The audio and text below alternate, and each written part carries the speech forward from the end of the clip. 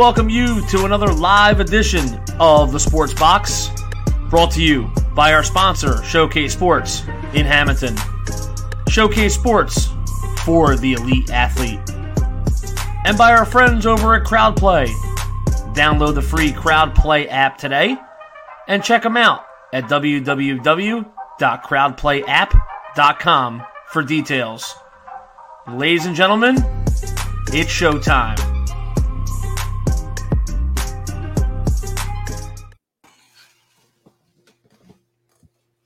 Welcome back to another edition of the Fighting Word Show, brought to you by the Sports Box. I'm your host, Bob Usel, alongside my co-host, Louis Bertoccia. Tonight, we have the guys from Cage My IQ joining us, and I'm super pumped to get going. Welcome, guys. Yo. Thanks for having us on tonight. Miles, by the way, before we start, I love that background, bro. That is awesome. Thanks, man. That is awesome. Took a chunk of time on a weekend one day. It's like, you know what? Where are all my favorite parcels? Where are those at? Get in the garage, dust that off, and string it up there with some lights. Yeah, thanks. I appreciate that. That's awesome. That's awesome. Big fight card this weekend. Let's hop into it. I'm excited. Sounds good. All right, let's do it. We got a couple comments on here. We got my boy Jason, yo. What's going on, man? Yo. Then he said it was awesome. Thanks for tuning in, man. This guy is one of my guys in my Twitter community that I started communicating with a bunch of other MMA podcasts. He's going to get started soon.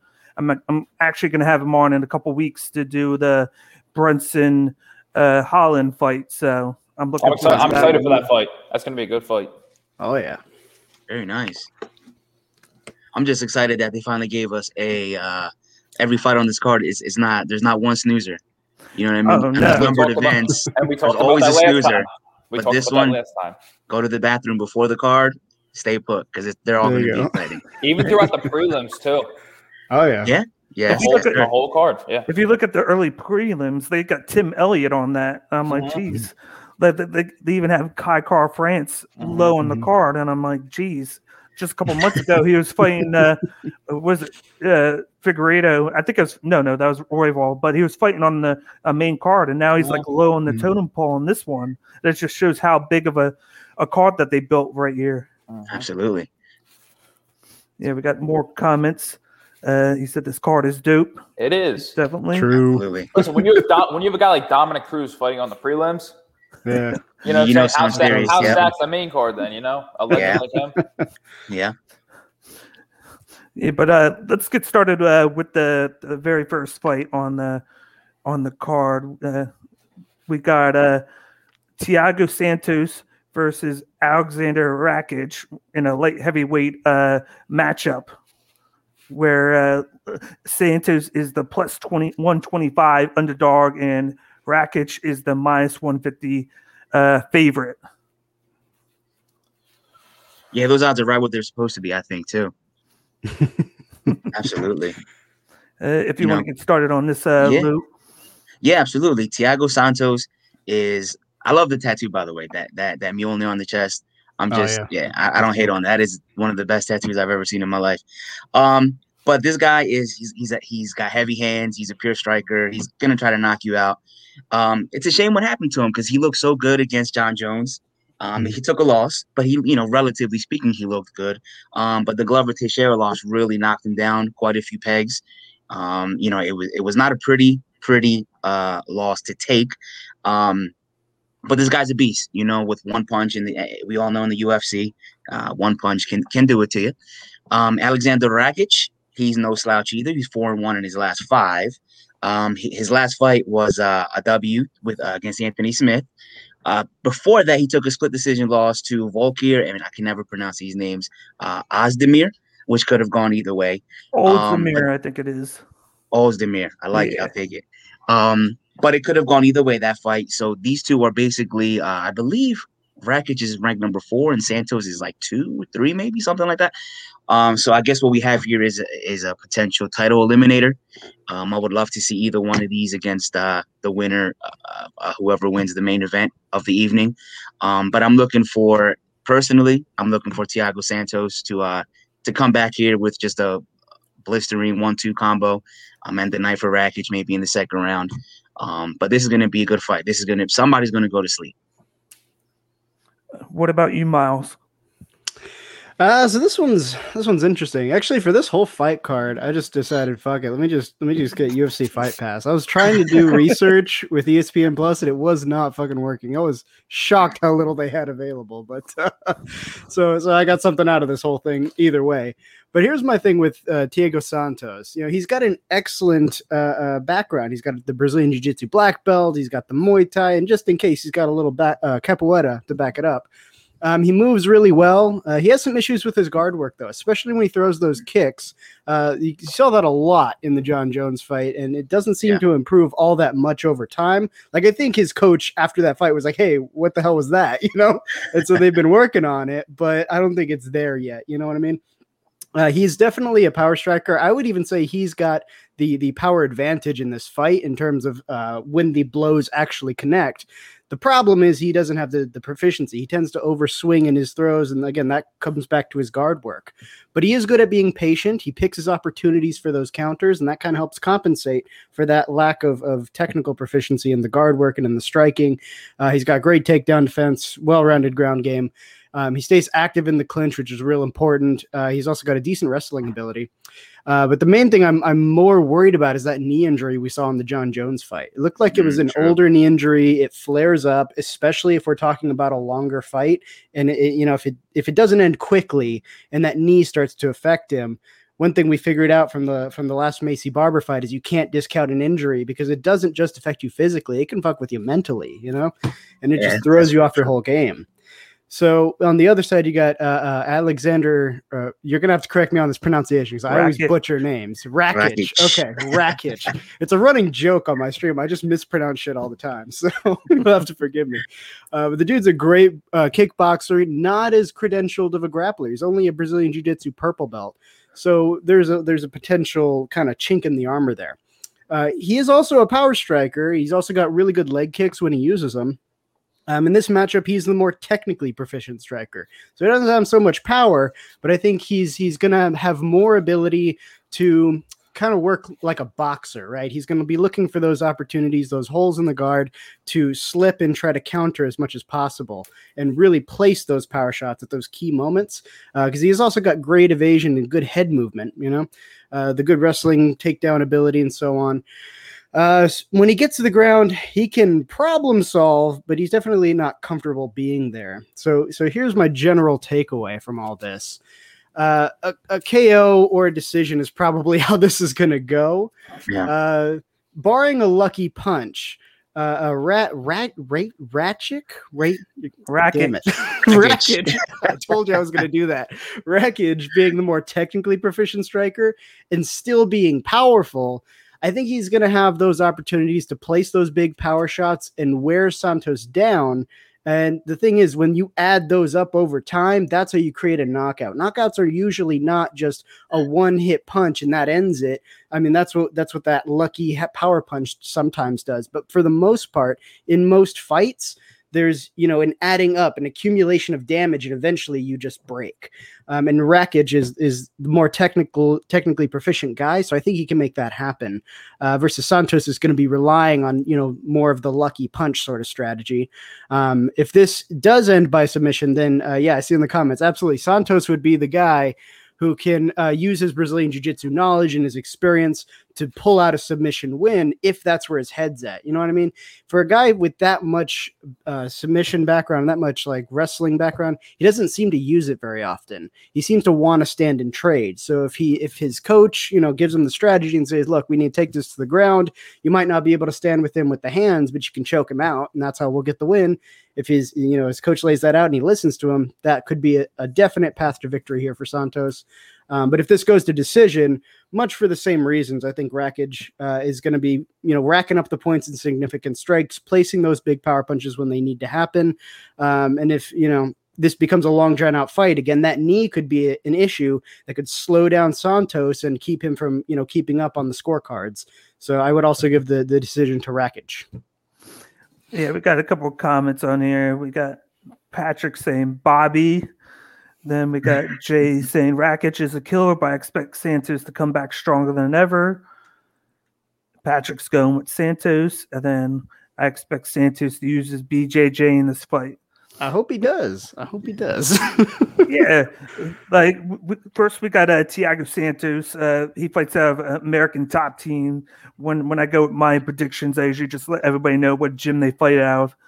Then we got Rakic, who fights out of American Top Team Zagreb or Zagreb. I don't know how to say it, but the thing with Rakic that I see is like he has a wrestling background. And it's really good. He just tends to stay up. He doesn't really have to use it. He stays up, and then he goes with his striking. Santos, ever since he left the small division and went up to light heavyweight, he's kind of lost some of that explosiveness. And then, of course, he had that the ACL injury in the John Jones fight. So he's been a little passive. He's been known lately to either have a explosive fight or a passive fight. He doesn't seem to stay consistent with what he's doing. It's like always like a different game plan. I don't know if it's like his coach's game plan to be more passive and selective in certain fights, and then in other fights where they know he needs to get started early, then he gets explosive. But he's not going to want to. This is a fight he's not going to get tired on. I expect him to push Rakic towards the cage if he has the chance to keep Rakic from having the movement. He's going to try and wear him out because Rakic can get tired. And personally, I think it's going to come down to whether Rakic can take down Santos or if Santos can keep the fight standing up. Because even though Rakic has the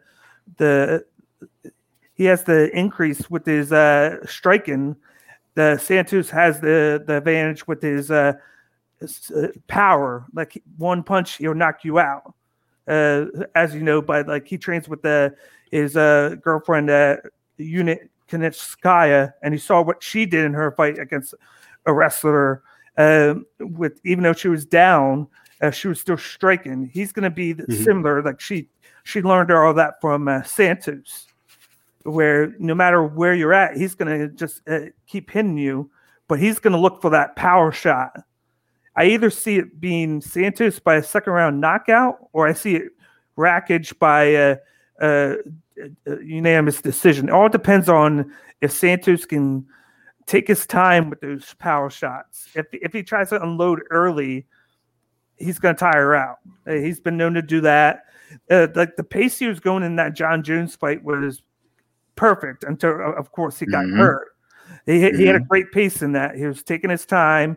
He was getting him with shots, but then he got hurt and he kind of threw his game plan out the window. But I give the edge here to Santos. I think he needs to get back in the win column.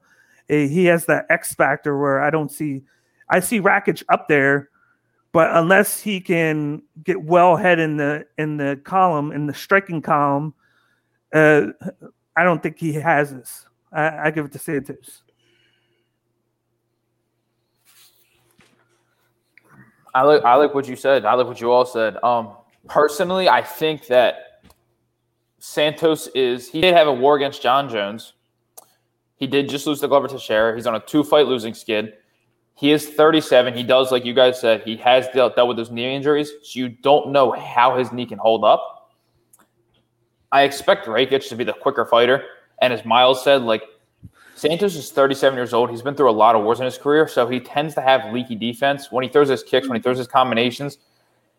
And a kid like Rakic, you can't stand in front. You saw what he did to Jimmy Manuwa. You can't stand in front of a deadly kickboxer like that. They both have one-punch knockout power. So it depends on if the Thiago Santos that fought John Jones shows up, and if he can keep that pace and he can hit Rakic with those sharp punches. But then you don't know who's going to show up. You don't know if Rakic is going to get him on him early and he's a young kid, he's in great shape, he's going to put on a quick pace. So you don't know what's going to happen. But I personally give the advantage to Rakic. I think he's going to come out. I think he's going to start quick. I think Santos is going to fade quicker than we expect. And I think Rakic gets done within 2 rounds. All right, so we got a 2-2 going here. We'll find out Saturday. How do you feel about it with the odds? Does that change your mind if you're betting on this fight, or do you stick with it just because it's not that big of a change, like minus 150 plus 125? I think it's pretty proper. I think It's hard. I mean, Santos is on a 2-fight losing skid. I doubt him to be the favorite. He's 37 years old, right? He's a young kid. He's 29. He has one loss in the UFC, which was a controversial decision. So it's kind of hard to not have him be the favorite in the fight. Mm-hmm. Yeah, I totally agree with that. Totally agree with that. The odds are where they should be. But like Santos, he's got that power, and that's the last thing that goes. Fighters always say the last thing that goes is that punch. So all he needs is one, and he's more than capable of landing that one. Because they're so they're evenly matched. The odds show it. It's pretty much a push. So I just look for him to come back. I look for him to just to get back on track. And just land that one punch that he needs. He's not going to out wrestle you, so it's going to be that one punch. It was funny. Yeah. It was funny you say that because I was listening to MMA Junkie today, and they were talking about at the Antonio Tarver Frank Mir boxing match. I saw that, and that's what they said. They're like the first. That's upcoming. They just booked April 17th. Yeah. What? On the Paul Ashton card, yeah. Yeah. Get out of here. Yep. I didn't see that at all. All right. They made a point to mention the first thing that usually goes is like your speed and quickness. The last thing that go is your striking power because they made a mention to the Roy Jones Jr. Mike Tyson. How Mike Tyson has he still has the power, but Roy Jones doesn't have that speed and elusiveness anymore. Right. So that's the perfect what you said. Like he's always going to have that power where it could be like the equalizer, where kind of like I'm not comparing it, but like Derek Lewis against Blades, he was losing. All he needed was that one shot, and then Santos has that. He has that capability. He just needs to stay away from the wrestling. He needs to make sure because I really think Rakic is going to try and take him down and wear him out. But what he can do is keep moving because it's been noticed in the past that when Rakic does that, he gets kind of tired and wears out. Yeah, that's true. That's true. But as a younger guy, that's probably what he's going to try to do. Go for that knee. But I still got Santos. I don't care. I got Santos. It's going to be a good fight. But we got the next matchup on the card, which is a lightweight matchup between Islam Makhachev versus Drew Dober, where Makhachev is easily the -360 favorite, and Dober is the +280 underdog. How do you feel about this, Lou? I don't feel good for Mr. Drew Dober. Right now, Islam. This is a bad one for me. Makhachev, whatever. Islam. Basically, he's baby Khabib right now. He's gonna try to maul you. He's gonna try to just wear you out with the wrestling, but ground and pound. He can strike. He's got power. He can knock you down. He put you on your butt. But he's looking to just completely wear you out. The same way, he's teammates with Khabib. Khabib, is in his corner a lot of the time. So, he's baby Khabib. He's 5-0 in his last 5. This kid is just a monster right now. Mr. Dober, he's also he's an all-around fighter. He can knock you out. He can submit you. He's coming off 3 straight KOs. So he's not a slouch. But right now, I just see with the way Khabib is on top of the world, even though he's retired, and Islam learning directly from Khabib, from the master. He hasn't shown any kinks in his armor in any of his outings in the UFC. He's just a mauler, man. And I always joked around. I called Khabib. He was an ox. He's an ox. He's a bull. He's just an animal. He's just gonna wear you out. And Islam is showing signs of that very aspect that Khabib showed, and it's tough to bet against that style of fighting. You take it back to the first UFC when it was the Gracies. What did they do? They wore you out. They put you in a chokehold. They look for the armbar. And wrestling, a fantastic top tier wrestler in the UFC or an MMA period is always going to have the advantage against anybody else.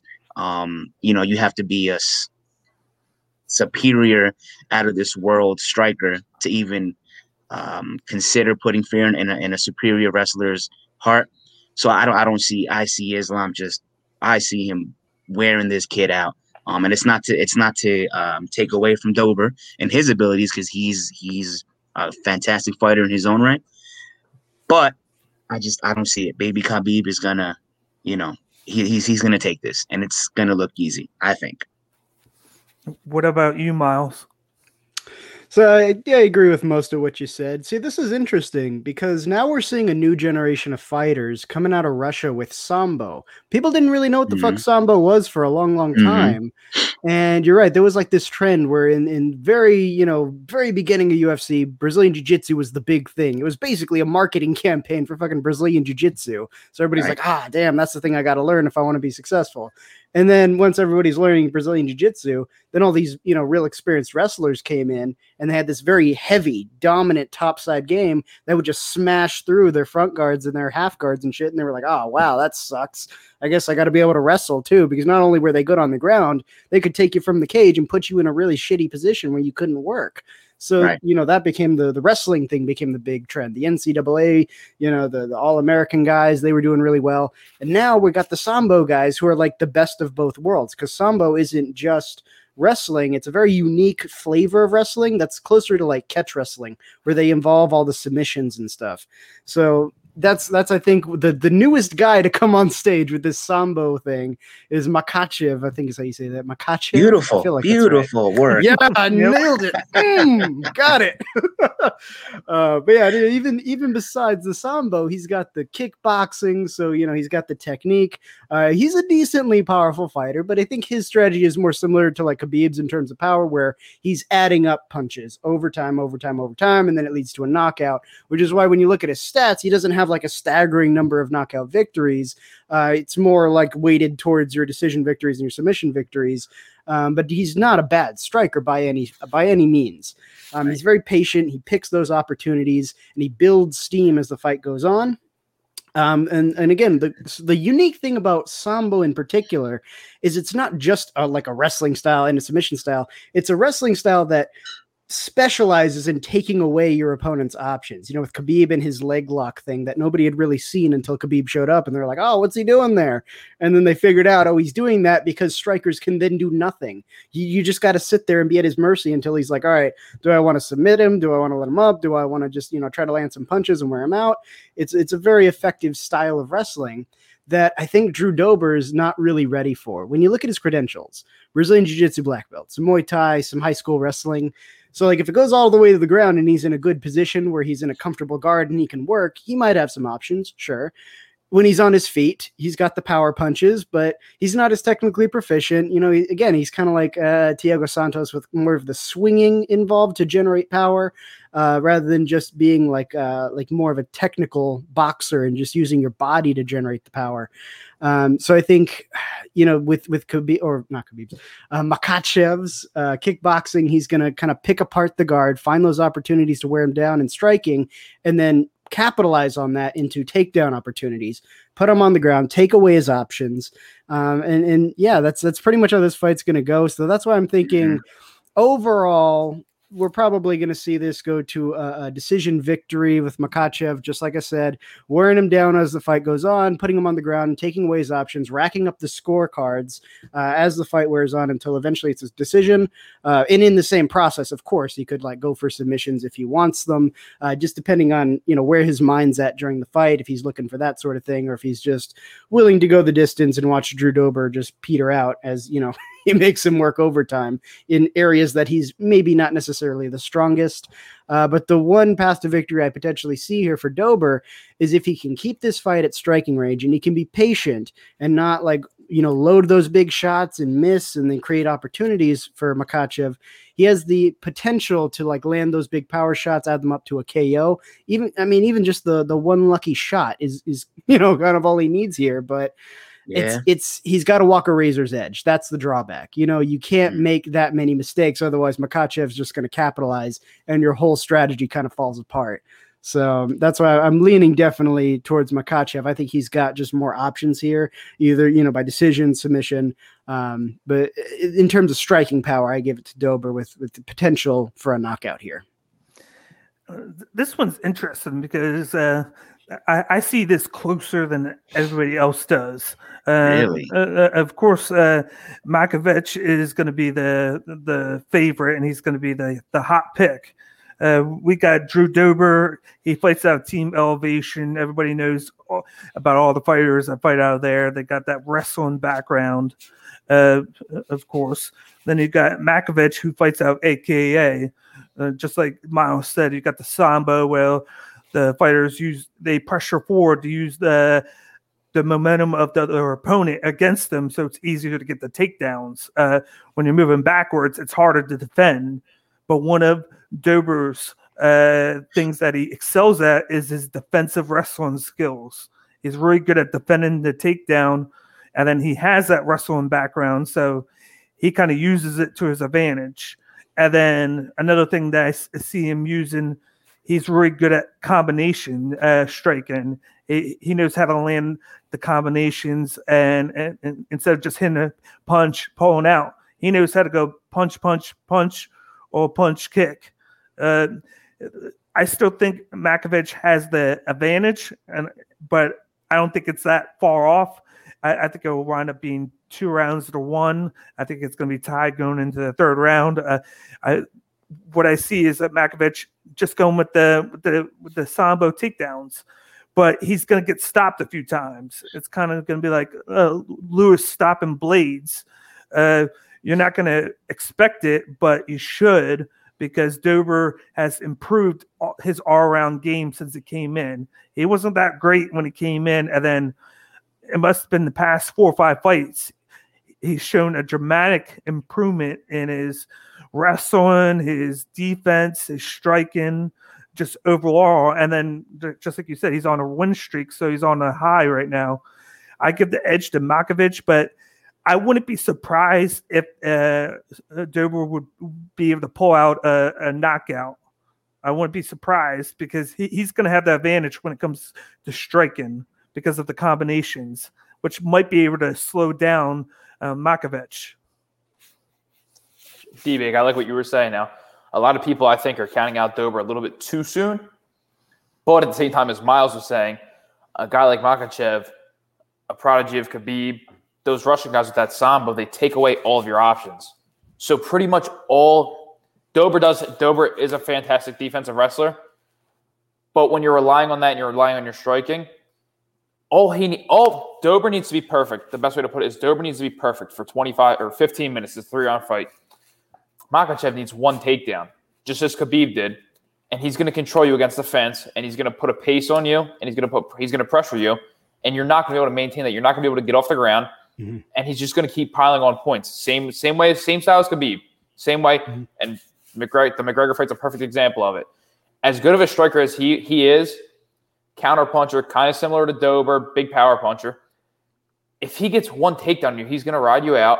You're going to lose all of your energy. Your punch are going to have less pop. So even if you do get up, you're not the same fighter as when you started round 1, minute 1. You know, It's an interesting fight though, because Dober's very underrated. He's coming off of 3 knockout wins in a row. So you do never know, but I'd say Makhachev is going to come out with a decision win and just pressure him the entire time, put his back on the ground, keep him up against the cage, pop him with punches, and then just give him 0 options, much like Miles said. Yeah. And one more thing, because I heard you say this last time, or my finger should be like in this direction, I guess. I'm getting used to the mirror thing. But D-Bake, I heard you say it once before, and I let it go because I was like, no. But this time I think it's more egregious when you said this is comparable to like Lewis Blades knockout, right? Or the Lewis Blades fight. The reason Blades got knocked out, we had a whole thing about this. It was Curtis Blades was just not setting up those takedowns at all. Like he was literally just sticking his head down and running in, and then all Derek Lewis had to do was like, oh, I got to do the punch now. Okay. And like when they were in the interview, he literally said, my plan is just hit him when he comes in. Like that's not a strategy. It's a technique that it happened to work this time, but I don't think Makhachev is going to be like, oh, let me do a takedown real quick. Well, I meant 30 seconds in when he went to take him down, and Derek Lewis defended it, and then he kept him from taking him down right there. Yeah, he didn't set that takedown up either. He didn't set up any of them. Like, he really just went from like punching, and then he kind of paused for a second and he was like, oh, I'm going to shoot. And then Derek Lewis saw it coming, because usually what you're supposed to do, you're supposed to cut angles, you're supposed to hide it behind your punches, you're supposed to set it up with your kicks. So that way they're thinking about something else. And then right when they make a move to, if you like fake, or if they go to slip or something like that, that's your opportunity to shoot. Curtis Blaydes wasn't doing that. He was just like, okay, shoot. Oh, damn, that didn't work. Back to punching. Okay, shoot again. Ah, damn, I didn't do it either. Like, it's very, very different from, I think, Makhachev's style, especially when he's learning from Khabib. That was one of the things Khabib was excellent at, was transitioning from striking to grappling, especially when he knew he was outclassed in striking, whether it's technical proficiency or power. He would use the striking to set up his takedowns very, very well, and he would draw in that step that they shouldn't have made, that back step they shouldn't have made, that slip that made their body weight shift towards the back instead of towards the front, and he'd capitalize on it. And that's, I think, what we're going to see here with Drew Dober as well. I want to put past, though, Dober's defense, though, the takedown, because that's one of his bread and butters lately, is defending the takedown. And sure, he's got defense. Sure, yeah. I'll give him that. But again, I don't think it's.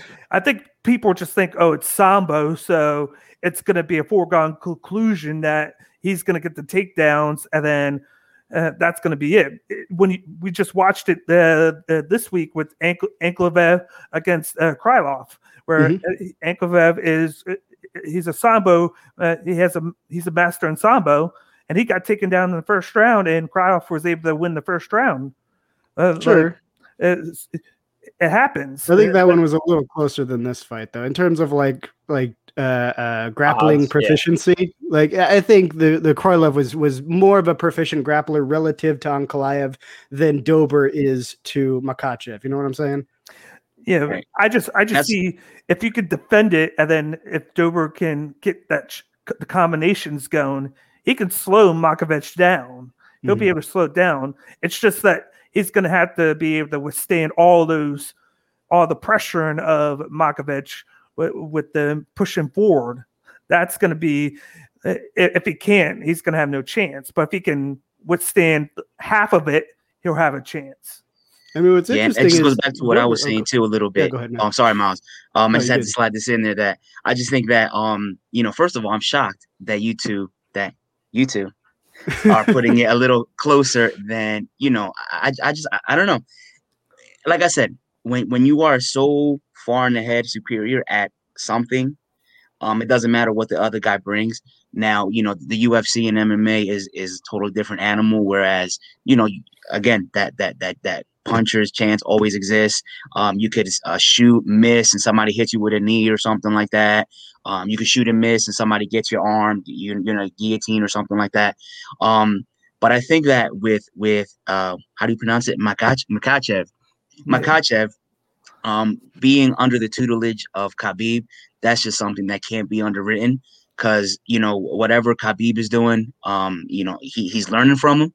And you just can't. And the way he's looked, the way that he has been mauling everybody else too, akin to what Khabib has been doing, it's just it's tough to say I don't care what Dober can bring to the octagon, but it's just when you tally all that, it's just he's just so up here right now that it's just tough to even consider that Dober's going to even sniff a win in this fight. You know what I mean? And that just again goes to learning from Khabib, because Khabib is the man right now. Yeah, I think Jay has a point too. Makhachev hasn't been in the octagon in a long time, so Dober's been active. So sure, but then you got to take into account, if he's out of the octagon, who's he training with? Because that's usually the downfall. Is if you're not in the octagon regularly, you don't have as challenging opponents and like sparring partners or like who you're at with the gym. He's in the gym with Khabib. He's in the gym with Khabib and Khabib's sparring partners. So I don't know if ring rust is as much of a problem for him, just because of who he's coming from and who he's got around him helping him out. You know what I mean? It would be different if he was like at some rando gym in Russia where the guy, half the time brings in like, hey, this kid from that gym down the street seems all right. Let's have him spar with you for a little bit. It's not quite the same, He could. That's where he could sneak out though, like the first round where Dober could sneak that out, because he's he's been fighting more recently. He can sneak out the first round, and then Makovich then gets his game going because he's broken the rust off in the first round, and then he gets the next two. So I think that might work both ways, right? Because I think Dober is going to have to come out strong in the first round. I think the first round is going to set the tone for the rest of the fight, just especially in this matchup, more so than some of the other ones we're looking at. But at the same time, Makhachev's coaches are telling him that. That's part of the game plan. They're going to be like, all right, first round, he's gonna want to finish this up early. He's gonna come out strong with those punches. He's gonna want to put you away because he's afraid of your wrestling. He don't want to take this to a position where you've got the superiority. So how do we plan for that? And in coaching and in MMA in general, a lot of the time it comes down to how good is your coach at developing strategies to be successful in the ring. And then it's a question of how good is your fighter at executing those strategies. He's got both components. He's got excellent coaches behind him creating excellent strategies. And we've seen him execute in the ring very, very well. So I think he's got as much of an advantage as any fighter who hasn't necessarily been fighting regularly, going up against a guy like Drew Dober, who's, been in the ring more often than Makhachev at this point. That's a good point, Miles, because even with the Conor and Poirier fight, Mike Brown, who's Poirier's head coach, was the one who told him to go after the calf, attack the calf, and go ahead with the calf kicks. And I love Poirier, that. Like I said before, Poirier executed that to perfection, and that played the biggest factor in that fight. That took away Conor's power. It got him thinking about something else, and we saw as time went on in that fight, by every minute or two, you saw how debilitating that calf kick was to Conor, and it took probably 90% of his game away. And then we saw how that played out. And that's a great point that you make, how the coaches can come up with these strategies and game plans, and if their fighter can execute it, it makes a world of difference in the fight game. This is what's great about the matchups is it's not just the fighters, it's also the coaches and how they talk to their fighter and then get them to adjust to what's going on in the octagon. Because if no one's telling them to do something, they're just going to go along with whatever they were doing. But the coach will come in and be like, "Oh, you need to do this. You need to change this up," and then they go and do it. It's like a whole camp thing. It's not just one guy against one guy.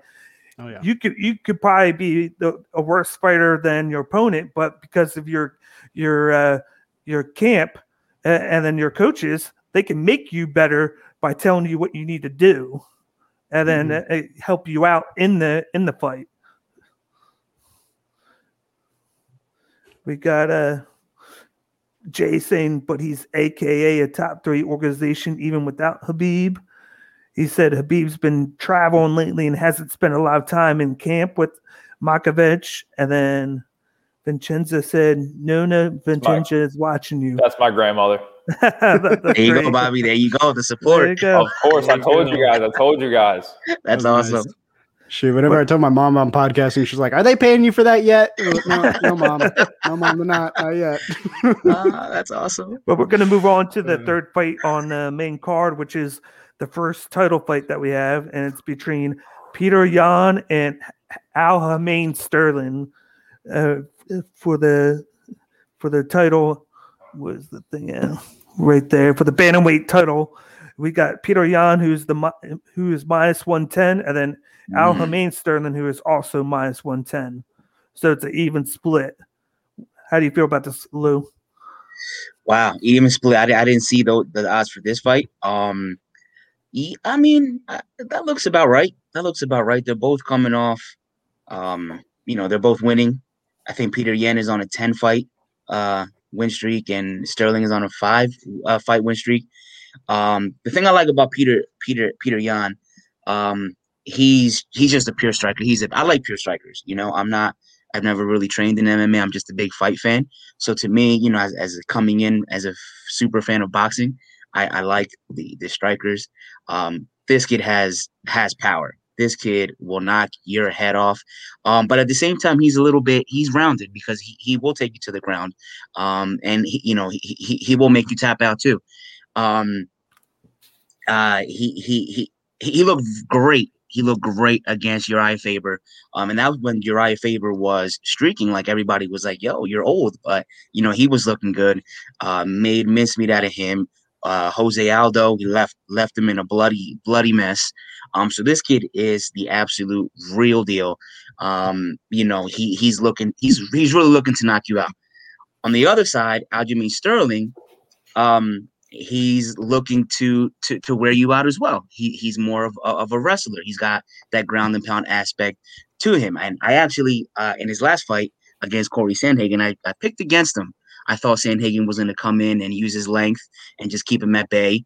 But like we were just discussing earlier, when a guy is proficient at something, he's going to get it done. And he ended up getting the choke on him.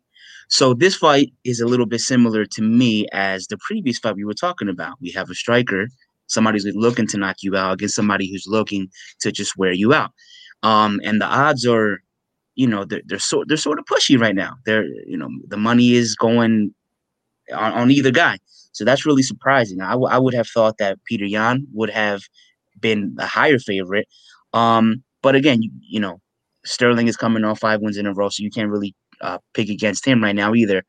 I'm interested. I mean, this is the fight I'm really interested in on the whole card, because I want to see if Petr Yan, if he's really, I would love to say that he's the real deal, and I would love for him to pan out as the real deal. But Aldo and Faber, the last 2 notable wins he has, they were kind of on the back end of their careers anyway. While Sterling has been streaking against, younger guys and just people that are up and coming. So it'll be interesting to see if Yan can really solidify himself as the best bantamweight on the planet right now against a more than game Aljamain Sterling. I'm up in the air on this one, really, though, because I just chose the wrestler in the previous fight. And on this one, I'm leaning more towards the striker. So this is the one that I'm really most interested in seeing. I got to be honest with you. But this one is, this is the fight of the night for me anyway. What about you, Miles? So this one, man, this one's harder than the other ones, I would say, for a lot of reasons. So my whole bit in this is, look, my observations come from mostly my background in martial arts and MMA, as well as, combatives and stuff. Like, that's where I've spent most of my life, about 24 years at this point. So my observations that I'm about to give you are based on my experience and of having trained, of having done like competitive fighting and stuff. And they might not seem like intuitive, but it's just the way I see it, just based on everything I've learned. So here's the thing. So Petr Yan, given his background, he does love to stand and trade, and he's really good at it. He's got tons of power in his hands. He can even do, pretty decent leg kicks when he decides to. Like, he was doing a little bit of that with Jose Aldo, but then he kind of stopped. I don't know why. He should have kept going, but the guy's already kind of proven himself in the more minor leagues, like Absolute Championship, and he was a Grand Prix winner in that. So he's also got the drive, and he knows what it's like to work to become a champion. You know what I mean?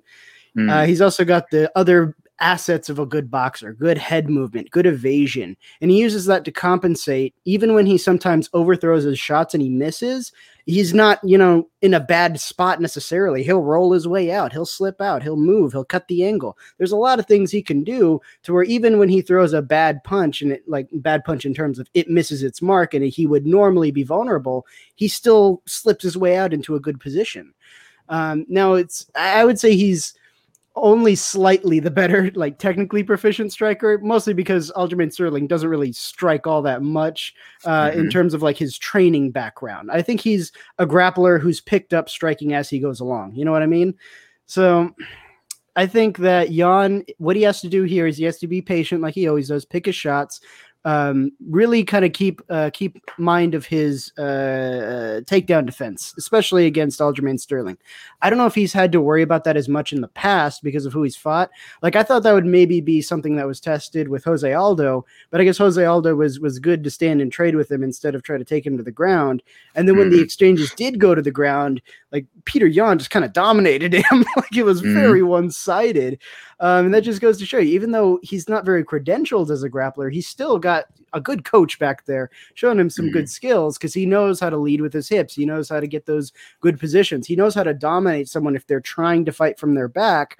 And the concern would be, is Aljamain Sterling using his wrestling to use a very dominant top-heavy game, or is he going to try to fight from his back as you would typically learn more often in Brazilian Jiu-Jitsu. That's where most styles start you at. They teach you to fight from your back and front guard, a half guard, things like that. So it depends on how he's going to utilize his grappling, because if he tries to fight from his back, I think he's going to be at a disadvantage, because Peter Yan, we already saw what he does to a very sophisticated grappler who just comes in with the wrong grappling strategy, right? Like, you can't count out his hands even on the ground. But what Aljamain Sterling has, to kind of counter that, he's very fast. He's very light on his feet. He's quick to move. His punches are quick and his kicks have power. But again, I don't think he spends as much time striking in terms of his background. So he's learning as he goes. He's getting better. I don't think he can match Peter Yan yet in terms of proficiency or in terms of power. But he's a fast starter. And I think that's going to play a big part here. It's going to come down to, does Aljamain Sterling come out, start fast, get the work done that he needs to do to get ahead in the cards or get closer to a submission to wear him out, in that first round? How tired is Yan after that first round? Is he more susceptible to takedowns in the second round and third round and so on, right?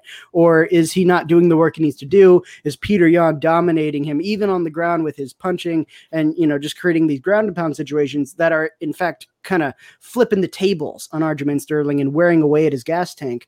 Because again, a gas tank issue could be happening here with a 5-round fight for Aljamain Sterling, who's more used to 3-round fights. So you got to add that factor in there. It's a new, length of fight that he's got to factor in every round that he's not used to is potentially a round he could gas out and get into a lot of trouble, on top of having to absorb a bunch of heavy punches. And those heavy punches, they take something out of you. You know what I mean? So I think overall, obviously, I see Yan as being the guy who's, going to walk away with a knockout victory if that's the way this fight's going to go. But Sterling has more than enough background, and I think he demonstrated that with the Sandhagen fight, to win this by submission. He's got an excellent pedigree when it comes to the ground, as long as he approaches this with the correct grappling strategy. Just because you have Brazilian Jiu-Jitsu black belt doesn't mean you'll tap the guy every time. You still have to have the strategy component, and you still have to execute it to perfection, right? Right. If it goes to a decision, I see this going either way, because both fighters have roughly the same number of decision victories. If Sterling can't force Yan into a grappling situation in an intelligent way and get ahead in like ground control time and successful takedown attempts to, rack up the points early in the card, before Yan starts to build his steam, before he starts to kind of figure out what Aljamain Sterling's strategy is, his tendencies, he finds his range, things that a boxer would be accustomed to figuring out over the course of the fight and adjusting accordingly, because those usually go 18 rounds. Like, you need to be constantly learning about the guy you're fighting about if you want to, lead to a win a lot of the time. And that's a skill Yan has from the background he comes from. Now, if this kind of goes the other way and Yan is able to fend him off for the first 2 rounds and Aljamain's starting to gas out a little bit, Jan's going to continue to build steam. And I think the difference in the fighting styles, as well as when you look at the stats, would point to Yan racking up points in significant striking over the course of the fight to ultimately come to a decision victory. So really, this is going to boil down to how the first 2 rounds go ultimately. First off, with this fight, I think Yan only had the 1 5-round fight with Aldo, and I think it went 3rd round. I think it ended in the 3rd round, I believe it was. Right. So he really doesn't have that 5-round fight gas tank either. He was able to luckily get that fight against Aldo, who was on a 2-fight losing streak, changing divisions. All because Sterling had just fought, and then he was basically, him and Moraes at the time, who were 1 and 2, were idle. And then Cejudo, of course, he relinquished the title when he retired. Yan basically jumped up from 4 to 1, and then I think Aldo started out 5. So they basically had the 4-5 matchup for the title, which is very, very odd for that to happen. Other than Aldo, just like you said, Yan has only fought, his other 2 big-time fights were Jimmy Rivera, which he won by decision, and then Uriah Faber, which is the fight that he won right before the title fight. Then you had Sterling, who his last 4 fights, he beat Cody Stamann by submission, Jimmy Rivera by decision, Pedro Munoz by decision, and then the Corey Sandhagen fight in the first round by rear naked choke.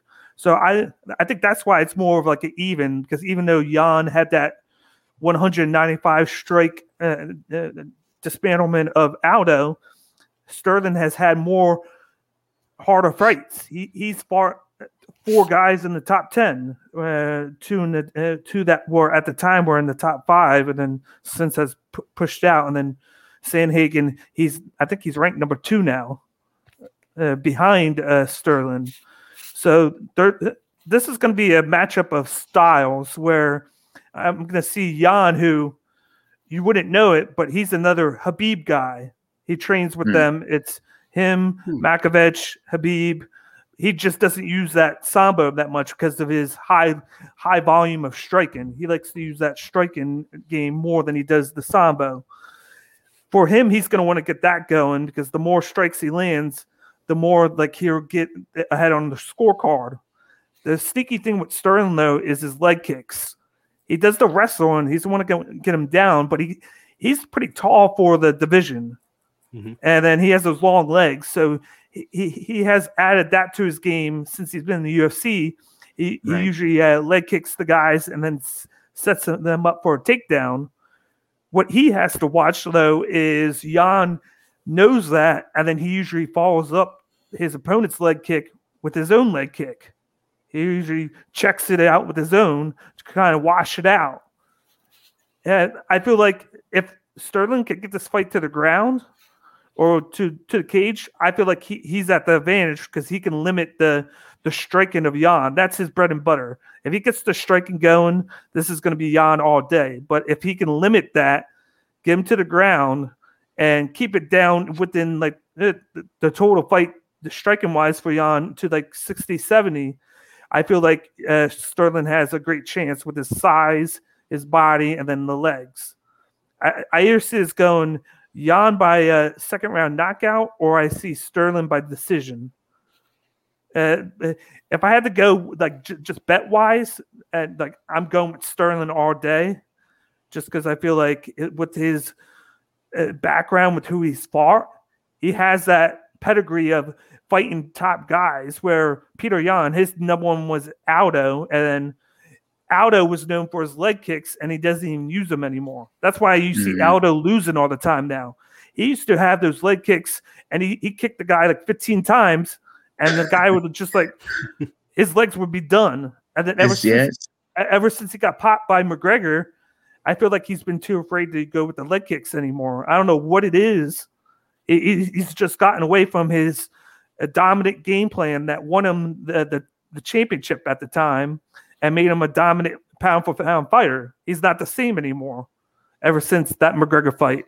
But for me, I'm going to go with the Sterling by decision if I had to pick one route. But don't be surprised if Jan gets the striking going. He could knock out Sterling. So I love what Miles said and how he related it to his own training, and in a way I can relate it to my own training. I feel like Sterling is a wrestler that's learning striking as he goes. So I feel like he's so, and even I saw this in the face-off, I feel like Sterling is so reliant on his wrestling and reliant on his ability to take down Jan that it's kind of going to mess with him a little bit if he can't. If you can't get Jan on his back, listen, Jan works with gold medalist wrestlers, works with, like D-Bake said, like works with Khabib, works with those guys here and there. So his takedown defense is going to be proficient enough to be able to stop Sterling's to a point. So if Sterling can't get him down, I feel like the odds go way in Jan's favor there.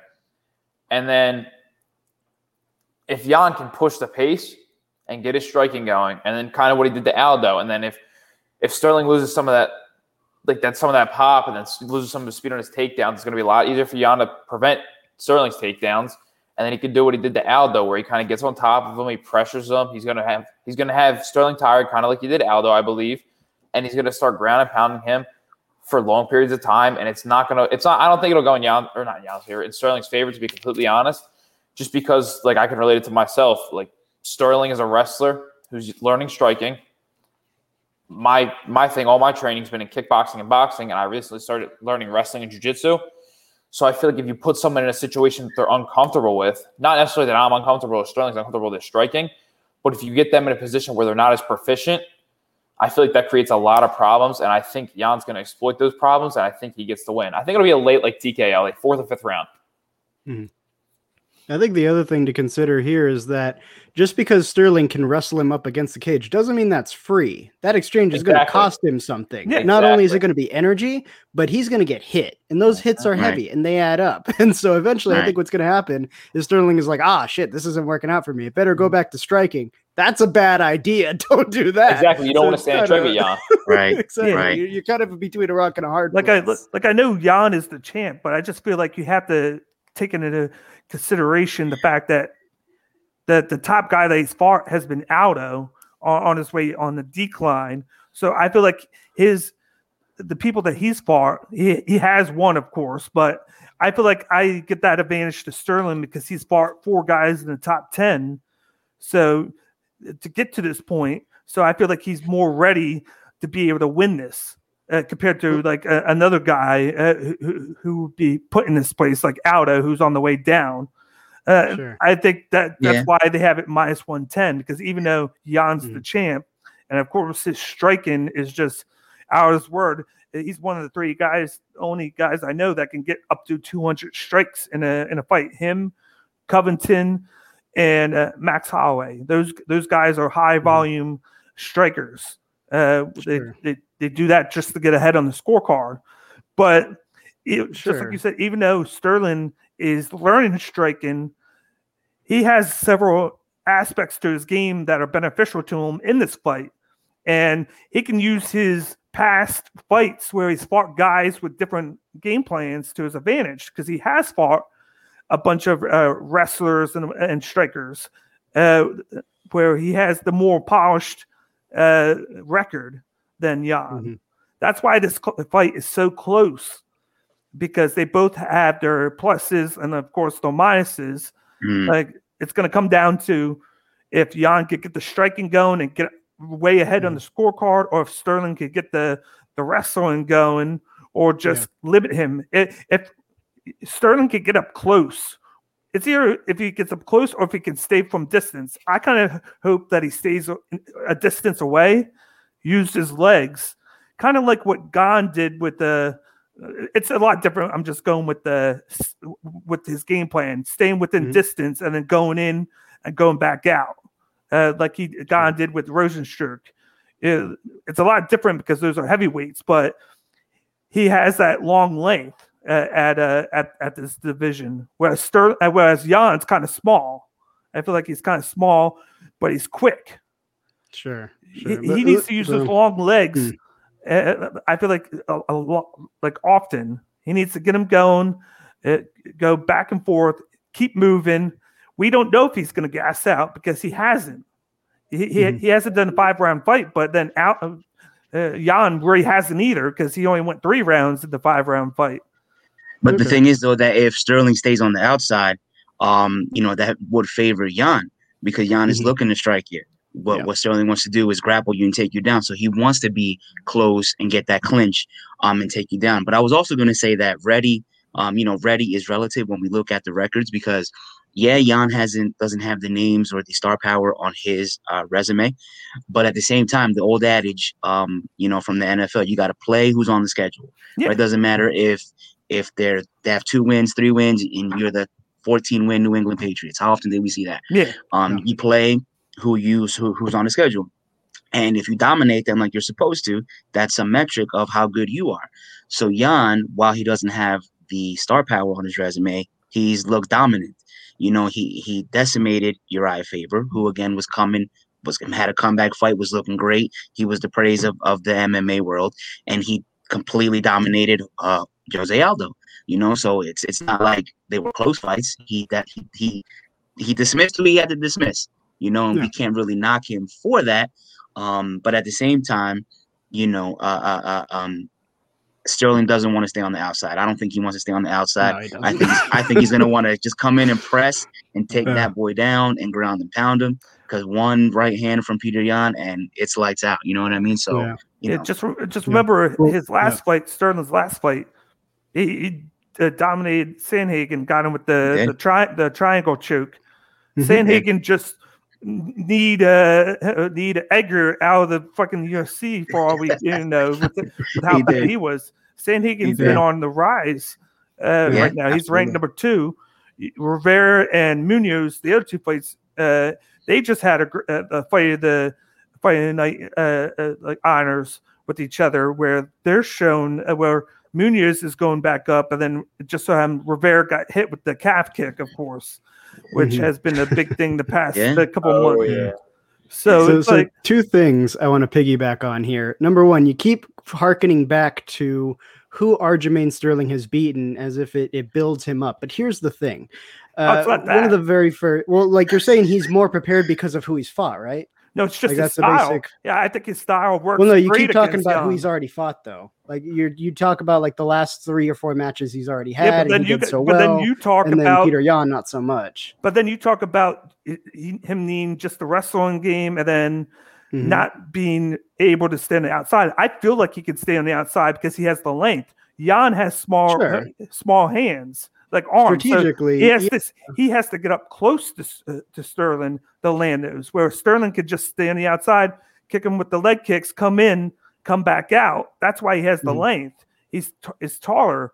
And I feel like he can use that. He doesn't have to stay close. But he's just picking up striking, though. There's a technical proficiency element to that's an issue. Like, just because you have the build to be able to hit someone before they can hit you, that doesn't mean very much if you're not technically proficient enough to make that happen. There's a huge gap.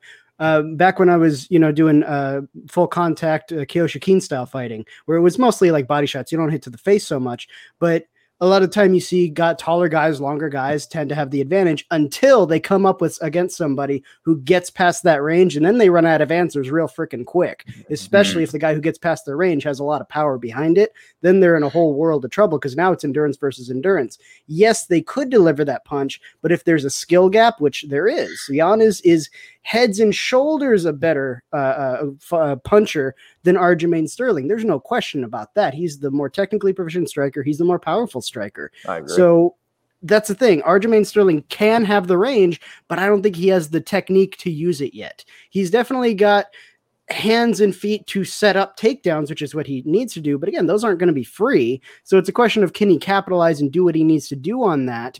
And, if I was young and I was looking at Aljamain Sterling and all the people he's beat, like Sandhagen, he choked him out on all that. That's cool. But you're fighting the person who shows up at the ring that night, not the person who's collected all of the heads consecutively before, right? Like when I used to do Kyokushin full contact stuff, you would literally, like, all the fighters would sit along the outside of the ring for the entire tournament. And so if you got into like the top 4, you watched the other 3 guys you're fighting against beat the crap out of everybody else. And in your mind, you're like, that's who I have to fight. But when you step into the fight, you don't think about like, oh man, he beat up like 6 guys before he got to me. And that looked really tough. You go, okay, so I've seen this guy fight a few times. I've kind of got a feel for what I was watching. And of course they're watching each other at this point. That's part of coaching. It's you look at the strategies and you develop the, or you look at the tendencies, develop strategies, and teach your fighter to execute them. So I don't think Jan's going to be psyched out necessarily about who he's beaten. I don't even necessarily think it even matters all that much. Like, Aljamain Sterling could beat 100 people, but if he comes up against Yan with the wrong strategy, he's going to lose every time. So it comes down to does he come with the right game plan, and can he pull it off? I think that the fact that you feel like it's like a head and shoulders, like a favorable in Jan's favor, I don't think it is. I think it's more in one category when it comes to striking specifically. Not the grappling, that's a whole different conversation. I'm just saying in general, like win loss, like who's favored. There's a reason why they're 50-50 right here. Sure. And I think one big thing which we actually haven't mentioned is the fact that Aldo's defense isn't that great.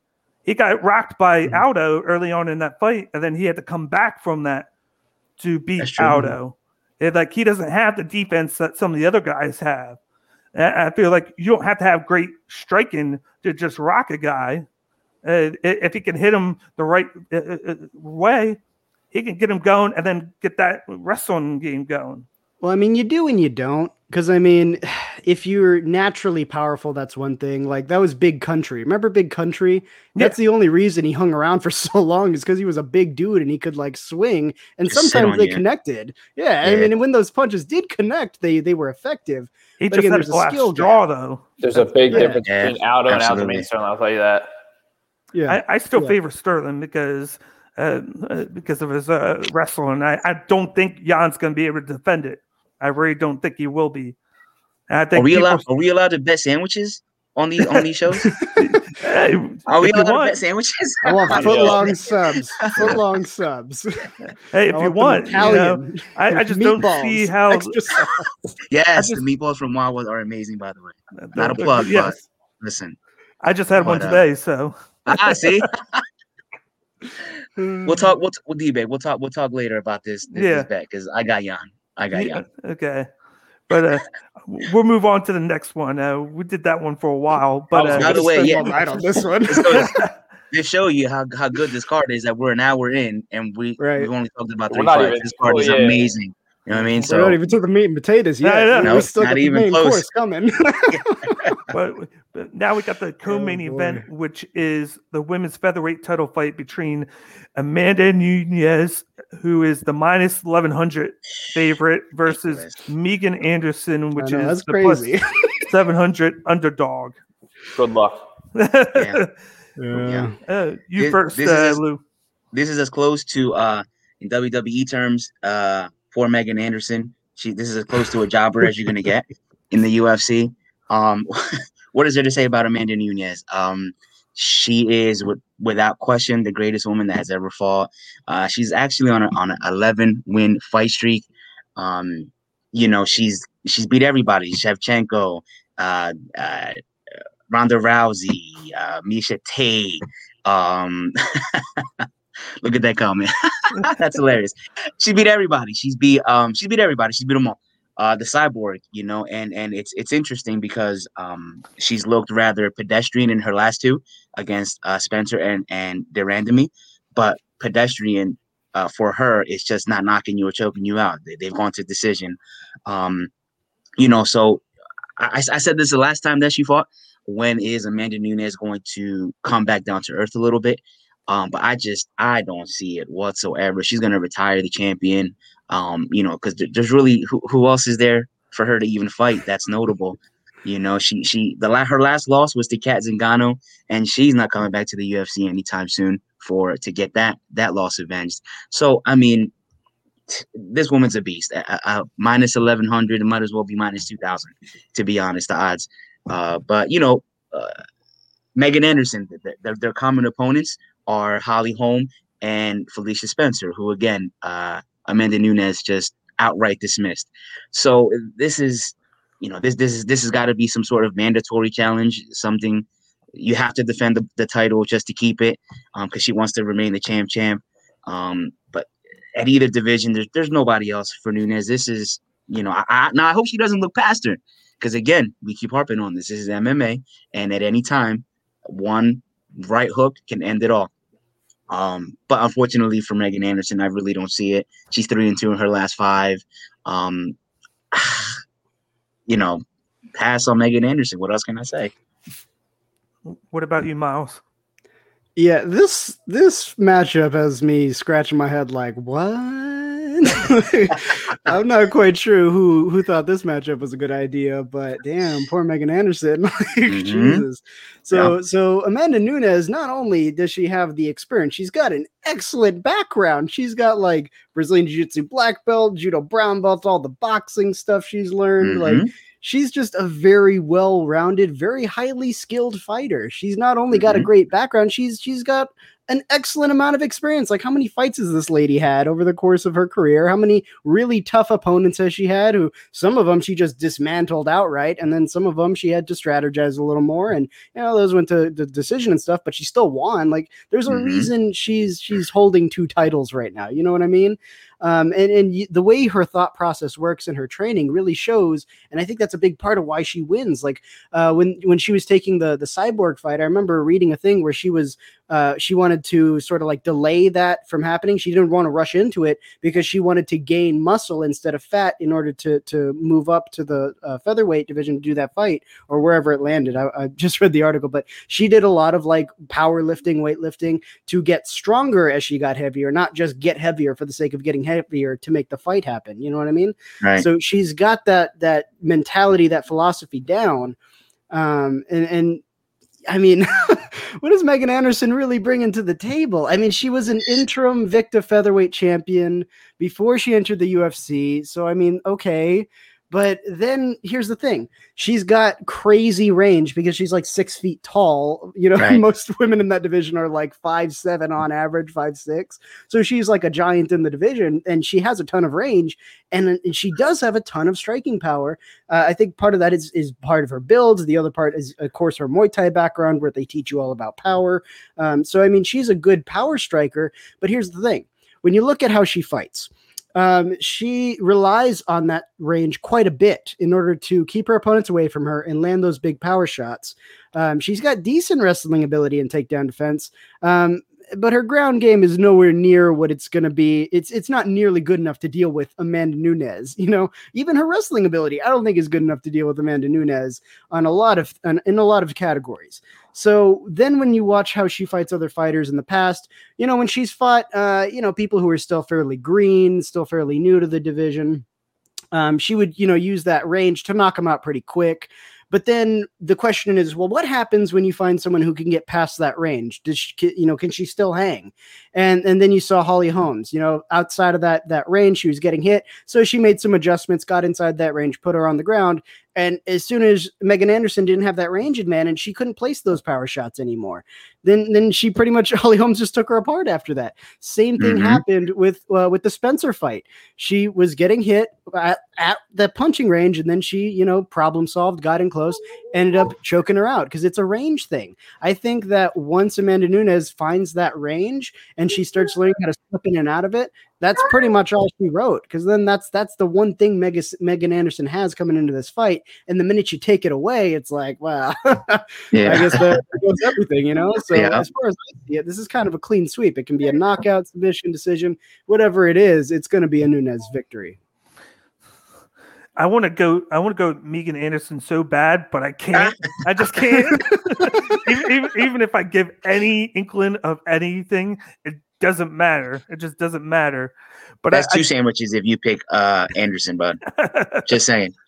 Oh yeah, two. But Jay has a point. This is the one plus that Anderson has is her coach is James Krause, who I interviewed Derek Minner last week, and that's his coach, because they Minner, Anderson, and Anthony Smith all train at the same gym, Glory MMA. And he's probably one of the most underrated coaches in the UFC, because he coaches to your strengths, and like he's very detailed. He tells you what you want to do, and he's going to be in her corner. He's going to try and maximize everything that she could do, and it's going to be, of course, based on her length, because I don't know how she got into that division with how tall she is. We got a Nunes who's like 5'6", but then you got Anderson who's 6 foot. So she's obviously going to use that. I think she's going to get blown away anyway, but she does have that chance where she can, because Nunes is going to be punching up, where she's going to be punching down, which is a little bit easier to me, where she might have that one chance to get that one miracle knockout, but I'm not going to go into anything. I still think she's going to get knocked out by Nunes, because Nunes is just superior in everything else. And she's fought a who's who. You look at Shevchenko and how dominant she's been, and Nunes beat her twice. So, right. Yeah. As much as I find myself a sucker for underdogs sometimes, I pick them way too much. As much as I want to pick the underdog, I'm not going to, because I'm not that stupid. I know, like, I feel like Anderson's just going to bring the basic kind of just like jab her way around. And then I honestly think she's going to get punched in the face for about 15 minutes. I feel bad. I feel bad for her because I don't want to fight Amanda Nunes either. No one does. Not at all. She's got like it's almost like a Khabib kind of fighter. Like they won so much, they've accomplished so much that you can't discredit them in any facet of their game. She's just going to put a pace on you, and she's going to hit you very hard. And I feel like it's as simple as that. Honestly, I feel like there's so much more you can think into it, like technology. I don't even know how to say it. Like with her technical striking and all that. But I just feel like as simple as that, she's going to walk her down and just punch her in the face until the fight's over, and probably round 3. I'm going to say we're going to go with that. We're going to keep it simple. What's yeah, crazy that's about is, right, man. That's about right. Amanda Nunes is just so just piggybacking dominant, on yeah. what we talked about earlier. She's just so good at everything else Mm-hmm. that Megan Anderson just has no chance unless barring one of those Anderson Silva front kicks. It's not going to happen for her, and God bless her. She took the fight, so much respect. Like you said, not many people would take that fight. I would. And she took it. She took it, knowing that she's at as a fighter, I can't imagine you go into it saying, yeah, I suck, but I'm going to take this fight anyway. So she's thinking that she has the height and she's going to use the length. That's what she's got to be thinking. And there's merit to that. There is merit to that. You keep her at bay and you could land something. But just Nunes is just she's so dominant, and she has not lost the eye of the tiger. It's apparent, like Conor has lost it. That's why he's where he's at right now. He just doesn't really want to fight right now. He's more worried about being on his yacht with his family, which is, listen, he worked hard and he earned it. Good for him. He earned it. He earned everything that he has. He worked his way from the bottom, and we discussed a little bit, me and Bobby on the last show, that's why I'm such a big fan of his, because he did it the right way. But anyway, Nunes, she's just so dominant. There's no reason to discuss it further, guys. I think See, what Megan Anderson needs to do, she needs to go find Steven Seagal so he can teach her the Anderson Silva front kick, and maybe she's got a chance. That'd be awesome. That'd be awesome if he came out with her in the corner. Oh, that would be sick. Just be like, okay, here's what you need to do. When she comes in for a punch like this, you need to grab her wrist and then flip her on her back. Oh, you mean she's not going to fall for you? Oh, shit, there goes my whole strategy. Just try to survive. That's awesome. That is awesome. I'm still trying to compute how Megan Anderson hasn't fought since last February. So that's 13 months she hasn't fought. Yet she earned a title fight by not fighting in a year. It doesn't make sense. It's so bad that Nunes has cleared out 2 divisions that when you look on the rankings, the featherweight and bantamweight are one ranking system now. They don't put 2 different ones. Yeah. You look at I think bantamweight. You can't even find Megan Anderson in the rankings. No, there's no featherweight rankings. So I was like, where is she even landing all this? Like the bantamweight is empty. The rankings are empty, and then they have all the fighters in the featherweight. So it's like, I guess they're just like, it doesn't matter who she faces, she's gonna win. So we're just gonna put them in featherweight, Like, she is the division. There you go. That's all you need.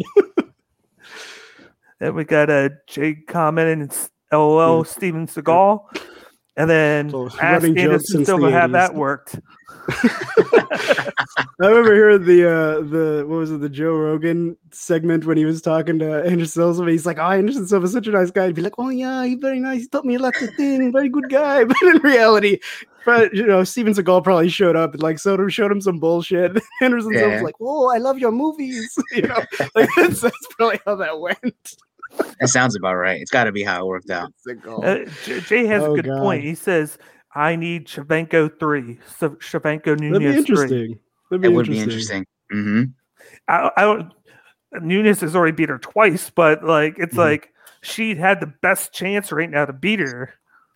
Yeah, Shevchenko gave her a good fight too. It's not like she's been she got routed. Then as well. The first fight was close. I believe it was. Was it the first fight that was close, and the second one wasn't? I know one was close. I don't remember. I'm not sure. The second one went to decision. Right. I believe one of them was a split decision. I'm not sure. Actually, weren't they both? Hold on. I think they were both decisions. Yeah. Oh, that's right. Yeah. One of them was split. You're right. And then the other one was unanimous. I think 2 was unanimous. He said one fight was questionable. Yeah. Probably the split decision. Mm-hmm. He said he had Shevchenko in one of those. which split decision, so some people did.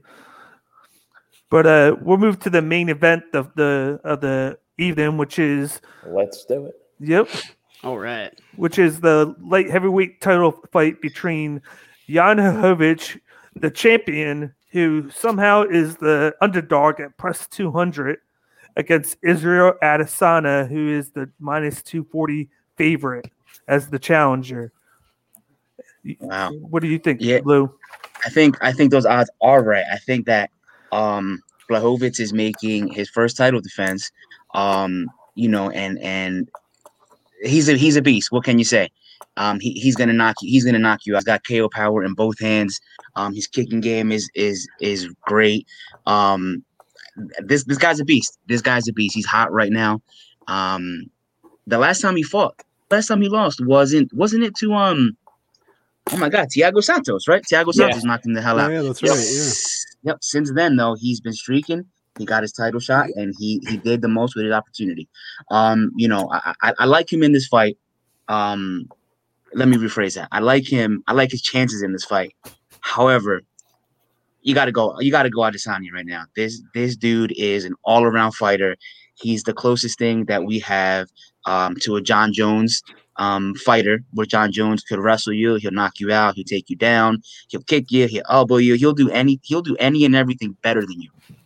Adesanya has that about him. The only thing I've noticed in his fights is that he's open to a lot of punishment. He's taken punches to the face. He's gotten swollen up a little bit. So he is susceptible to stuff like that. However, this dude is such an all-around fighter. He's gotten hit. He's got a super tough chin. He'll throw elbows with you. He'll do it. He'll do everything possible to win the fight. And his mouth, I'm not a big fan of because he's real douchey. He comes off as a real douche. So I'm my heart is hoping for Blachowicz to just knock his socks off, but the realist in me has got to go Adesanya here because he's 20-0 in MMA right now. He's just on another level. He's on another level. And the UFC wants that super fight to happen with him and John Jones. And we'll probably talk about that in a little bit. But how awesome would that be for him to be the champ to face what we're assuming is going to be the heavyweight champion John Jones when he gets his little title shot? That would be the biggest fight in the history of the UFC. Both guys have been going back and forth. So it'll be a fantastic fight to see. But for this one, Blachowicz, he's an awesome striker. He's got power out the wazoo. Israel Adesanya, he's such a well-rounded fighter. He does everything so well, minus, he's susceptible to taking a little bit of damage. He's just so good right now. So I think these odds are right where they're supposed to be. I love that. So funny. Yeah. That's funny. He did get knocked the hell out. That was funny to watch too. But he's a douche. I really don't like him. I mean, I haven't met him, so I can't say I don't like him personally. But he's a real douche from his public persona, and he's accepting it. He's taking and running with it. But he's just, like I said, he's just so well-rounded in every aspect of the game. I can't pick against him in this fight. Not against Blachowicz. I just can't. Before I go to Miles, just imagine if he wins this and he's the double champ, and then he would have the chance to be a triple champ. Oh, that'd be ridiculous. That would be crazy. He would be able to do something that I don't think anybody has ever done, being a three division champion. That would put him down as the all-time great if he was able to do that. I don't care what anybody says. If you can have three belts at once, you're the best. Absolutely. And then he'd have to move up again to heavyweight to make that fight happen, coming from middleweight. Oh yeah, that would be, I'm salivating to see that fight. And then for those stakes would be amazing. But again, going back to this fight, Blachowicz, he's great. He's a fantastic fighter, got knockout power. He's got good defense. So I'm not giving him as little chance as we're giving Megan Anderson. But Israel Adesanya, he's too good right now, and there's no way around it. He's just too good. What about you, Miles? So real quick, Lou, Adesanya going for the triple belt or meatball sub sandwiches, which has you salivating more? Oh, good question. Good question. You know what? I'm going Meatballs because he's a douche. How about that? Yeah, no, I feel that. Meatballs are not douchebags. That's the thing. They're just little exactly right. They make me happy, no? Miles. They make me happy. You know? Unless they give you the shits, then they're little douches. But other than that. Oh god! All right. So, god damn it! All right, so with this fight, setting food aside for 1 minute. Yes. In this fight, here are my concerns. Number one, Jan Blachowicz is a really good grappler. He's actually like an underrated grappler, I think. He's got a Brazilian Jiu-Jitsu black belt. He can, wrestle with the best of them. He is a slow starter, though. In his punching, yes, it's powerful, but there is a proficiency issue there. But he tries to make up for it with good evasion and movement and stuff like that. And then on the other side, you got Adesanya, who had a very successful kickboxing career before he ever stepped into the UFC. And ever since, he's just been refining his craft and getting better. So obviously, he's the more technically proficient guy in this fight. Even if he's not necessarily the more powerful striker, I would say that's probably still Jan, just due to the fact that he's bigger in a heavier weight class. And Adesanya didn't bulk up to, make the weight for this division. He's just fighting for what he's already at, like 180 something. So just by virtue of Jan Blachowicz being a decent striker and just being bigger, he's going to have heavier punches. The problem is he's going to have an issue landing them, right? Now, Israel Adesanya, the chink in his armor is his grappling ability, his ground defense.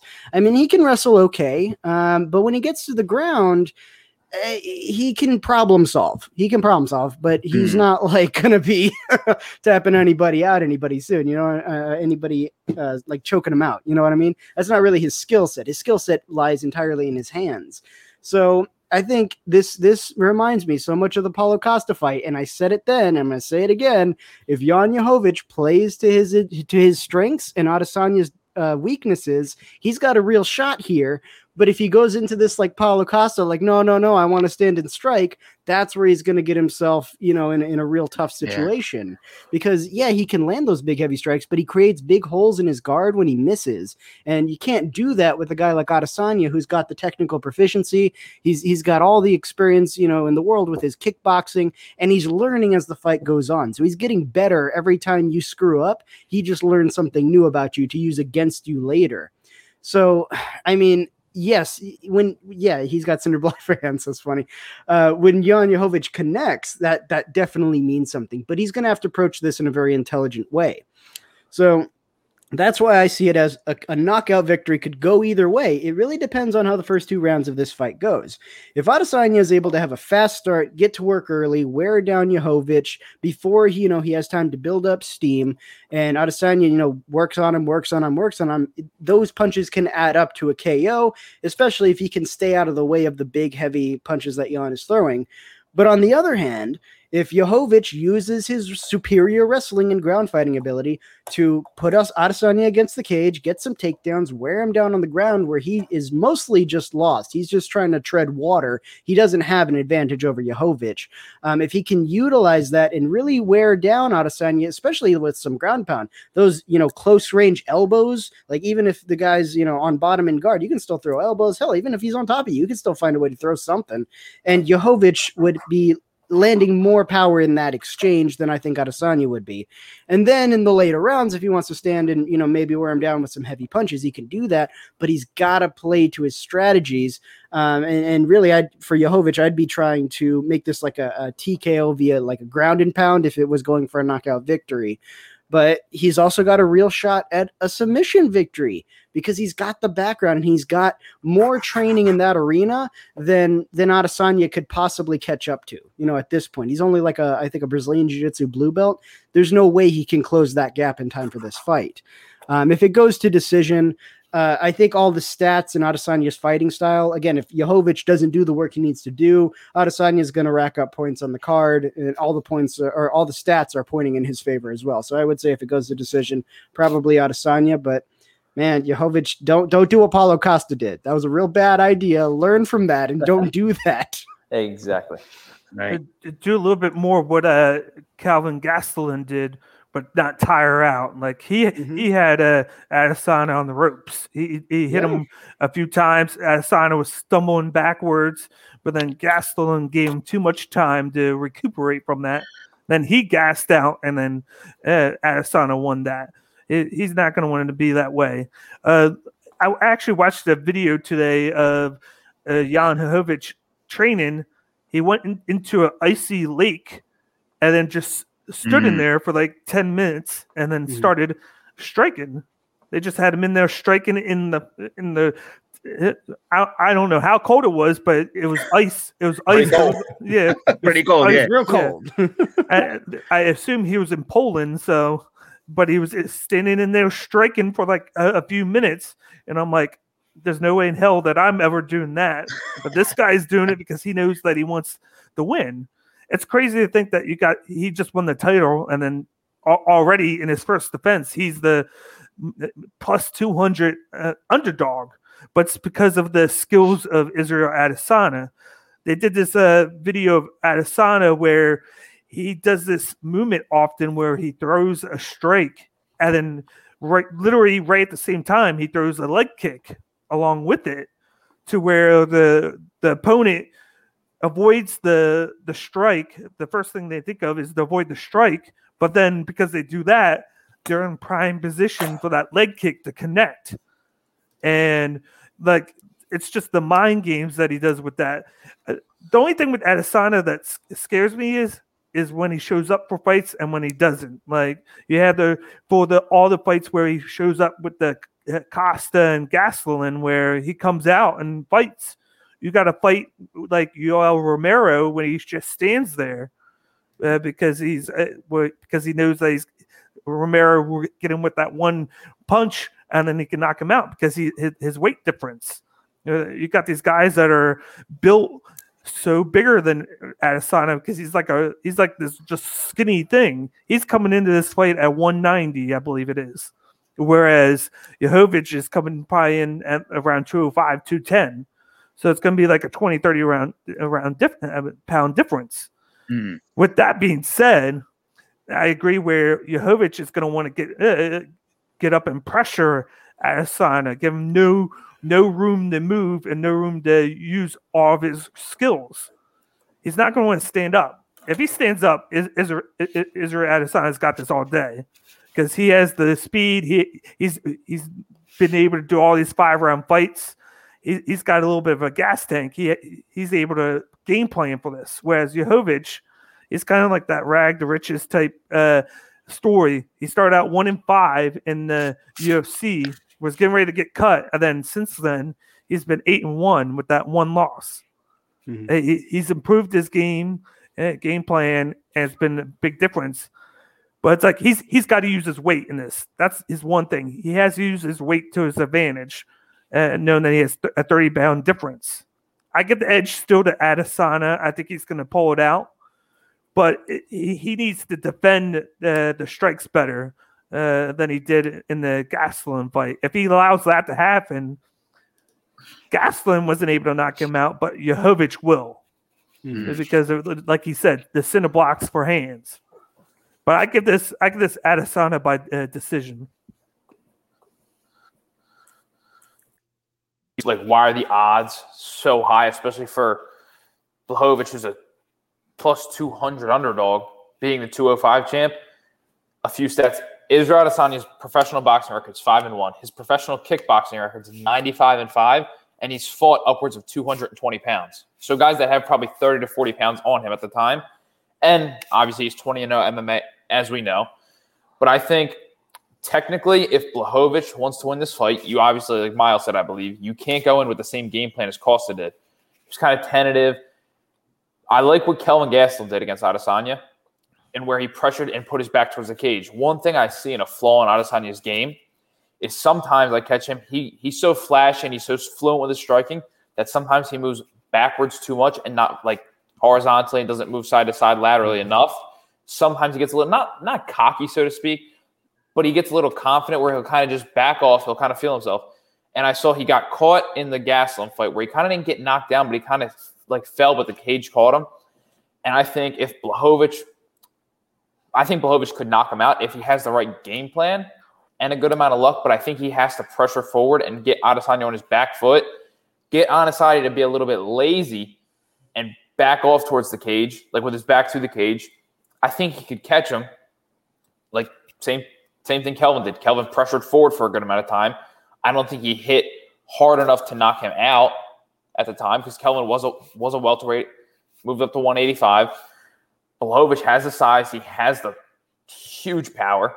So I think if he does have the right game plan, it does go more in his favor. But then you look at Adesanya's track record in boxing, kickboxing, and MMA, you can't bet against him, you know? If Blachowicz catches him, he catches him. Because like Miles said before, Lewis said before, everyone in the UFC has a puncher's chance. But I think Adesanya is just going to outclass him. And I think it'll look similar to his fights against Robert Whittaker and Paulo Costa, where it kind of just goes a little bit, feels it out, but then just you can see there's an obvious difference in the striking. And I see Jan going in with a good game plan mindset, but I see that going out the window quickly once he kind of realizes there's a little gap in that striking, or a big gap, so to say. I'm curious, what do you guys think about, like, you know, the game plan is we always talk about, you know, it's a recurring theme with any fight, you got to have the right game plan. But how does Blachowicz get inside on Adesanya? You know, do you think that I don't think he's going to fear the striking power, you know, coming in so much heavier than Adesanya. But at the same time, do you think he's skilled enough to be able to get in there and even be able to pressure him to the cage like that, or make him take those steps back? Because I don't really I want to see him win this fight. I really, really do.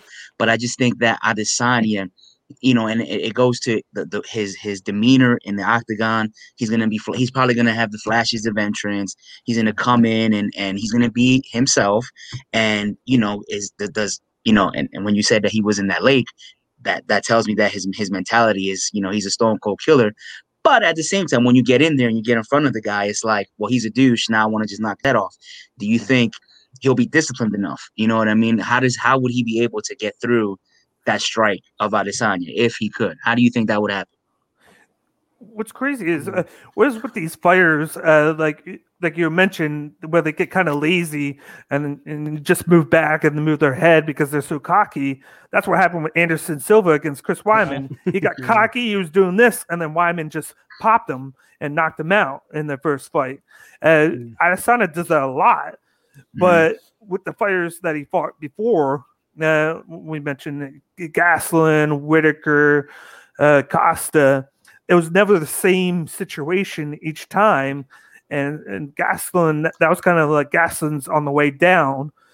All those guys went away from their game plans, except for Gastelum in the first 2 rounds. He had the game plan, but he went away with it, partly because he got gassed out. He's known to get gassed out because he went guns blazing right away.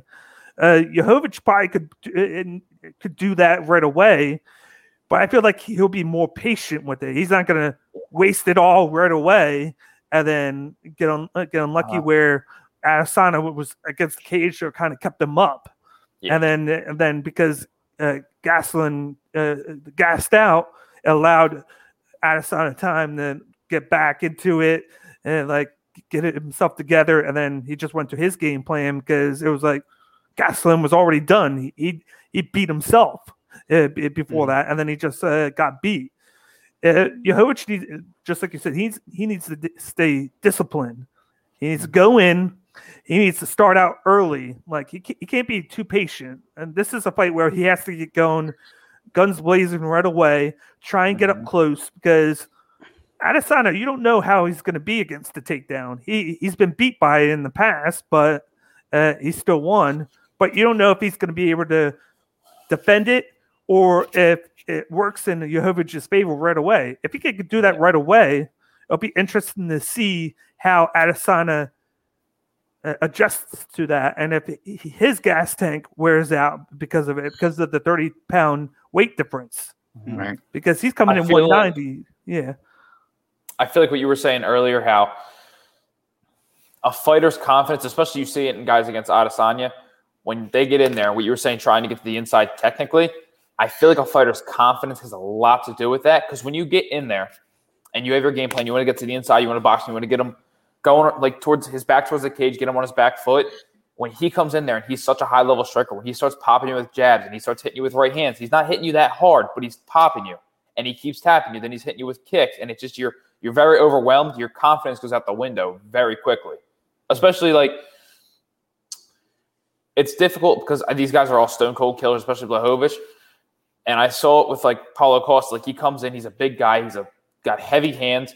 But he gets in there and Adesanya's real smooth. He's fluent. And he just starts popping him. He's popping him. And you kind of see he almost has it's almost like a mental block, to be completely honest, where he's like, if I let my hands go, I'm going to get caught. So it's kind of hard for those guys to like trust themselves and let their hands go. We've seen it time and time again with Adesanya's opponents where they kind of lack that confidence once they get in there. Yeah, no, this is going to be just as much a test of Blachowicz' coach as it is of him, because once you can game plan all you want, but there's the other side of that equation: is your fighter going to do it? And once you show up, if your fighter's not doing it, you as the coach, it's on you to go do whatever you need to do to make him do it. Whether it's harken back to a thing that happened in training, or like slap him in the face real quick and be like, "All right, are we here to win, or like what's going on? Do we come out here to lose? Like what's the game plan?" Right? So yeah, I think that the coach is going to have to be very, very on Blachowicz and really push him to, I guess what in Blachowicz's mind would be take chances, right? Like let the hands go a little bit more, create some feints, create some fakes to close distance, get into the takedowns, put Adesanya in a place where he's generally uncomfortable, because that can work both ways. If Adesanya is not able to keep him in striking range and he finds himself in these grappling situations that Blachowicz is generally better prepared for, I think that's gonna affect him mentally as well, because again, he's got kind of the douchey like, oh, I'm the best, sort of thing. And the minute you touch that, it fucks with him, Yeah. But I think there's the other thing here is the training that goes into this. It's easier for Adesanya to find a fighter that would better prepare him for Blachowicz than it is for Blachowicz to find a training partner that'll prepare him for Adesanya. You know what I mean? Adesanya is a hard guy to find a training partner who will emulate his unless style you got enough John to prepare Jones, you. but yeah. He doesn't have John Jones. He doesn't have John Jones. So. Yeah, that's definitely true, because like he's just a specimen of himself. It's hard to find a guy, like I said, unless you're lucky enough to have John Jones there, because he's the closest guy that reminds me of him.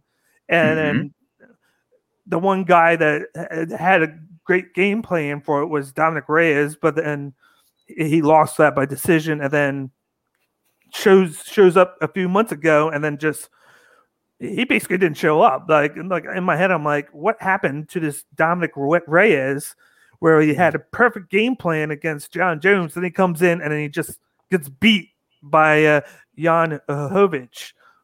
Granted, different matchup, different time, whatnot, but it's like, I wonder if he watches any of that fight and is like, I see John Jones as a similar guy, and then maybe I could use some of that, but then he doesn't fight that way. So then I'm like, the only way he can really get into this is if he gets close right away. Like the bell rings, first round, boom. He tries to get in there quickly, because Adesanya, he has those quick legs and those quick hands. It's just like he can hit you from both sides just like that. And he's really good with setting up shots. Like I said, he'll come in with the hand, but then follow it up on the other side right away with the kick. He's really good at that. Like that's his bread and butter. But I'd be interested. I think a big part of Blachowicz's game is going to have to be clinch work here, because that's Absolutely. Something that even though Adesanya's got a big kickboxing career, kickboxing doesn't involve a lot of clinch work. So that's something he would have to be picking up as he goes along. So I think if anything, that's the key here, because it's the bridge between getting past Adesanya's range and striking and putting him into grappling situations he's not ready for. You can work in the clinch, do your damage, land those heavy punches, then take him to the wrestling to wear him down a little bit, then put him back in clinch. Or if you get back to your feet, have a strategy to work back to the clinch. That should be home base for this whole fight if Blachowicz has a chance. How do you feel about Adesanya's gas tank if that were to happen? Do you think he'll be able to last? He won't run out of gas, because we've already seen that. We've already seen that. He's not willing. he's not going to be the aggressor. He's not going to look to attack you first. He's waiting to counter strike you. So I don't think he's going to be the one that runs out of gas first. And that's the point I was going to make too. Is that I think Blachowicz is going to be safe on his gas tank unless he balls to the walls and take him down from the first couple minutes. He's not Adesanya's not going to attack you. So as long as he stays in the pocket a little bit and stays back, maybe shoots a couple jabs and tries to take down every once in a while, that would be, I think, his road to victory. Because Adesanya's not going to strike. He's not going to attack you first. So I don't think necessarily Blachowicz is the only one that will have gas issues if he just goes balls to the walls and just starts to take down ground and pound from the first minute of the fight. He's going to be gassed by, the early third round, you know what I mean, around there. Sure. But I don't see it happening again, Yeah. I think having a conversation about gas tank with this matchup in particular is kind of difficult because they would both have a gas tank for two different things, right? Like one of them has a gas tank clearly for long-term striking matches. The other one would have more of a gas tank for the close quarters stuff, the wrestling, the clinch work, the groundwork. So, I mean, it kind of depends on who's able to put the other person in that uncomfortable position, because then that's where the gas tank really kind of comes out. Like Adesanya, he can stand and trade for, 5 rounds, but can he wrestle for 5 rounds? Can he ground fight for 5 rounds? I don't think he can. I think that would be the way to gas him out. And even if they got back to the feet, then he would be tired. Then he wouldn't be as smooth. Then he'd start making mistakes. But again, if Blachowicz can't figure out that clinch work key and figure out how to put that into his game, probably going to need some leg kicks as well to hopefully, slow down Adesanya's footwork, if anything. Then, I mean, if this is a standing and trading fight, then Blachowicz is at the disadvantage, 100%. All in all, though, it's going to be a very entertaining fight. Great fight, absolutely. This whole card is just loaded. Is loaded. Hopefully, I get a meatball sandwich out of that. But we're talking about we'll talk about that later. Afterwards. But so, who are we picking for this fight? I don't think anybody made a pick. Adesanya. Adesanya. Man, this one was tough. That's why I divvy up my decisions according to like how the fight will come out. So like if I'm adding up the points, you got Adesanya by victory, Blachowicz by submission. KO seems to go either way, but I'm leaning towards Adesanya just because that's his thing. So that would be like a 2-for-1. So Adesanya overall gets more categories in those outcomes, So I think I think Blachowicz is going to have success early with taking him down, but I feel like he's going to get tired out. Somehow he's going to get tired out because he's going to put too much energy into that. And I see like a 4th round knockout by Adesanya just because of Blachowicz getting tired out, and then Adesanya can get that game going. And I'm going to go out on a limb and say it's going to be by a leg kick. Oh, that's kick. Specific. Yeah, that's specific, dude. Meatball sandwich if you're right about that. If you're right, if the light heavyweight championship ends with a calf kick, I'll buy all you guys a sandwich. Hey, let's go. That's what I'm talking about. Either way, there's no way that happens. There's no way. Hey, wait a minute, wait. So if it ends either way on a leg kick, I get a meatball sandwich. That's what you're telling me. Yeah, that's what I'm talking about. Oh yeah, that's what I'm talking about. I'm gonna make some calls. I'm gonna have them coming in with cement shin guards. Make this happen. But the transition from that's awesome. UFC 259 to a little bit of news. As everybody heard, we had Khamzat Chimaev, who basically came out and announced his retirement, or so we thought. Apparently, he was a little bit emotional and he was drinking a lot of wine after training. Basically, the second tragedy involving wine in the UFC wine this week, yeah. I knew someone was going to bring that up. I was waiting on that. Oh my god! But from what I heard is he went back to training after being put on meds. He's in Vegas now. The UFC flew him to Vegas and they're treating him for everything because he hasn't been the same since he caught COVID twice. I think he caught it the first time, got better, but then he caught it again, and he hasn't really gotten fully healthy from that. So they bring him in, and him being a gym rat, him wanting to get in and get training going, he's doing that while he's on meds. and apparently training went shit. Like he said, it went shitty. He didn't feel good about himself, and then I guess he decided to start drinking wine, and then the next thing you know, he's going on like Twitter, Instagram, posting stuff about probably retiring. Mm-hmm. And then they interviewed Dana White, and he's like, no, he's good. He's good. He's just a little bit emotional right now. He'll be ready by June. And then he came out and said, sorry, I was drinking wine. Like, training went bad. I should be fine. What do you expect from him moving forward? To stop drinking wine. To stop drinking wine. Absolutely. Number one on the list. First and foremost. Now, I think he'll be fine. I think with this day and age, with Twitter and the accessibility we have of social media, it's eventually one of these fighters and actually no, we've seen it in the past. Conor has retired a couple times in the last year or so.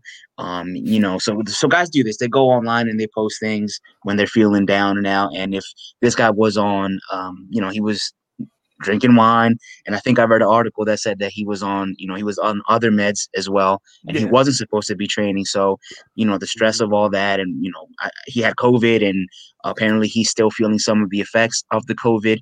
So it's a lot going on in a guy's head. He's young, in the prime of his career. So it's sad to have heard the news that he was retiring as a fight fan, but at the same time, as a human, as a caring person for other people, you want to see him just, take it easy, let go of the wine, take the meds, do what you got to do, feel better, and then come back. He's 9-0 right now. He's just, he's on fire. So I expect him to be okay, pending he does what he's supposed to do. I would like to see him come back personally, selfishly, but guys do this all the time, and this is the age that we live in, the social media age. People are going to tweet whatever they tweet, and that's really going to be that. What about you, Miles?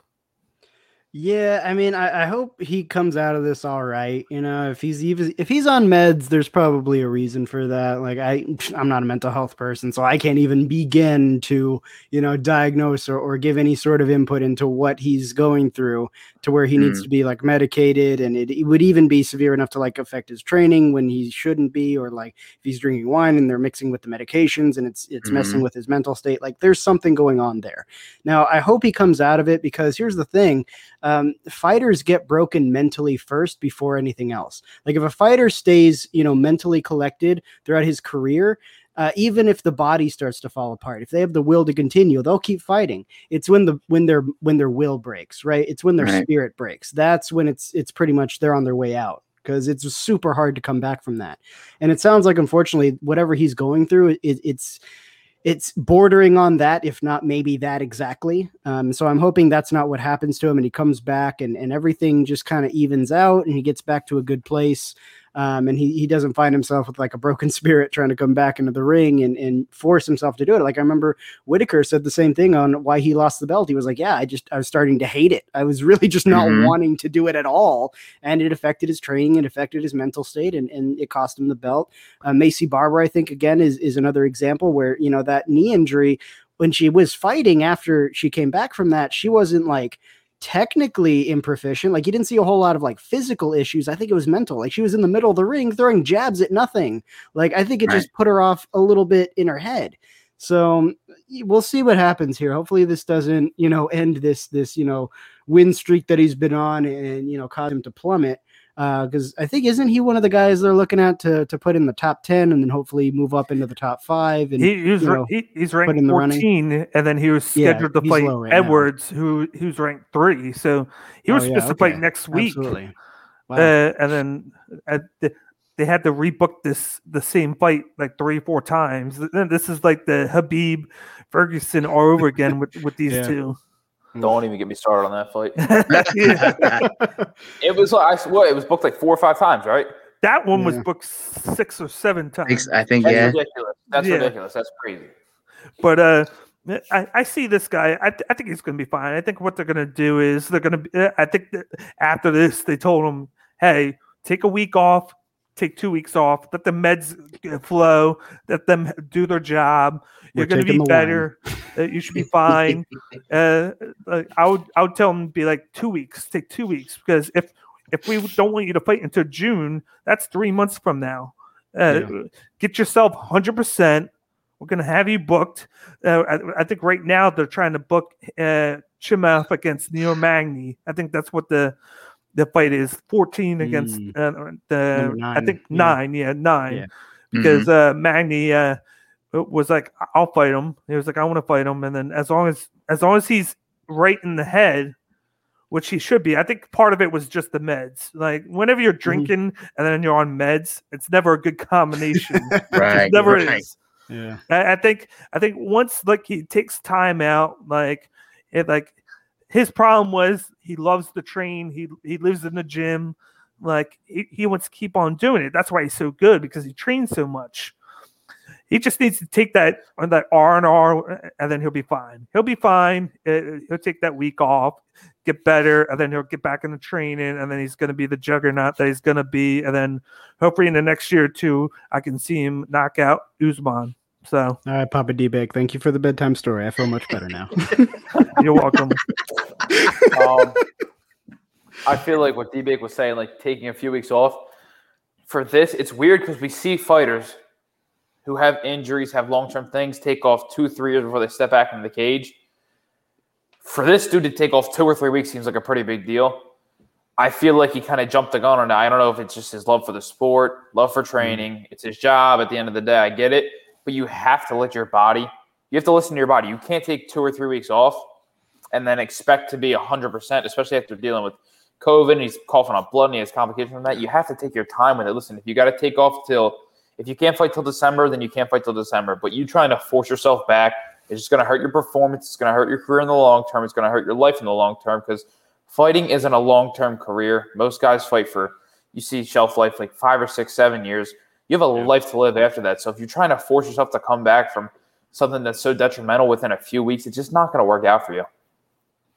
Yeah, most definitely. But I think we're all in agreement. We hope he comes back, and then we hope he takes time to just get healthy. Like, what's 2 weeks of training in the long run compared to using that time to get better? Because it could be the difference between him retiring now or him coming back and having a longevity of a career just because he took 2 weeks to just get his body right. Because some guys makes a world of difference. Yeah, because some guys don't know how to take that time off. They're just like stubborn. They're like, oh, I'll take a day and then I'll go back into training instead of taking that week or two to get your mind right, to get set up, and then go into training.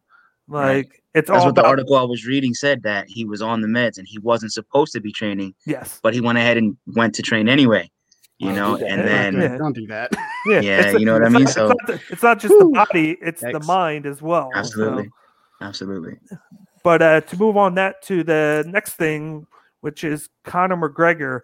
This one hurt. Oh boy, this hurt. Absolutely. This I already know this one hurt me and Lou. Yeah, absolutely. I'll do this as like a two-parter. What's next for Conor McGregor, and then how's it going to affect the lightweight division? What's next for Conor McGregor is he needs to decide what he really wants to do. I mentioned a little bit earlier that it's seemingly like he lost the eye of the tiger. You know, and he's already in his 30s now, so he's not a youngster anymore. And once you start getting older in the fight game, that's when you start, especially in MMA, that's when you start to lose your prowess that you once had. He's never shown to be a fantastic fighter at the heavier weights against the bigger guys. So, you know, he's older. He's not going to go back down to featherweight. His body just won't let him do that, I don't think. So, you know, the only thing, if he wants to continue to fight, he's got two choices. He's either got to rematch Dustin Poirier or rematch Diaz. There's nothing else for him because he's not going to fight Usman. Usman will rock his world. Even Jorge Masvidal, you know, when Dana White said he's too big for him, at this point, what we've seen out of Conor, you know, what we've seen from Masvidal going the distance with Usman, you know, Conor don't want none of Masvidal either. So it's either Poirier, and he certainly doesn't want any of Khabib. So it's Poirier or Nate Diaz. There's nothing else for him. If he wants to continue fighting, I think me personally, I think he should just hang it up.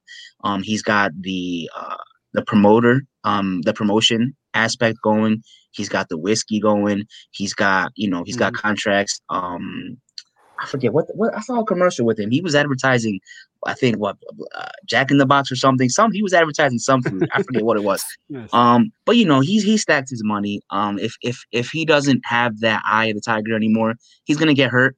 So I'd rather not see that. But he definitely has lost a lot of his luster, getting knocked out to Dustin Poirier. So he'll get a main event. He'll get one more main event, and if he doesn't win, he's donezo. So, it hurts my heart because I love Conor McGregor, but it's Poirier, Diaz, or retirement. Nothing else for this guy. What about you, Miles? Yeah, so there's two questions. Let's start with the first one. What's next for Conor McGregor? I think Diaz is the smart choice. I think fans want to see it. Diaz is talking shit, so it's just a good match. Yeah, exactly. So I think fans would appreciate that fight more. So I think that would be the money way to go. But yeah, you're right. He's got to kind of figure out his priorities. Clearly, he was not preparing the way he needed to prepare for the Poirier fight, and I think it pissed off Dana White so bad. I think Dana White was ready to just yeet his ass into the Rancor pit after that, because I think he was expecting like a McGregor win, and then to basically ride out the rest of 2021 on that sweet McGregor gravy train. But then that didn't happen. So now he's got to kind of earn his way back into good graces. And I think the Diaz fight is the best way to do that. Diaz is on his way out anyway, so why not use him as a springboard to get Conor McGregor back in the game? You know what I'm saying? So yeah. I think that would be the smarter matchup to do. And then what was the second question, D-Beck? I think it's going to affect the lightweight division. I skipped right past that. I'm sorry. Yeah, not too much.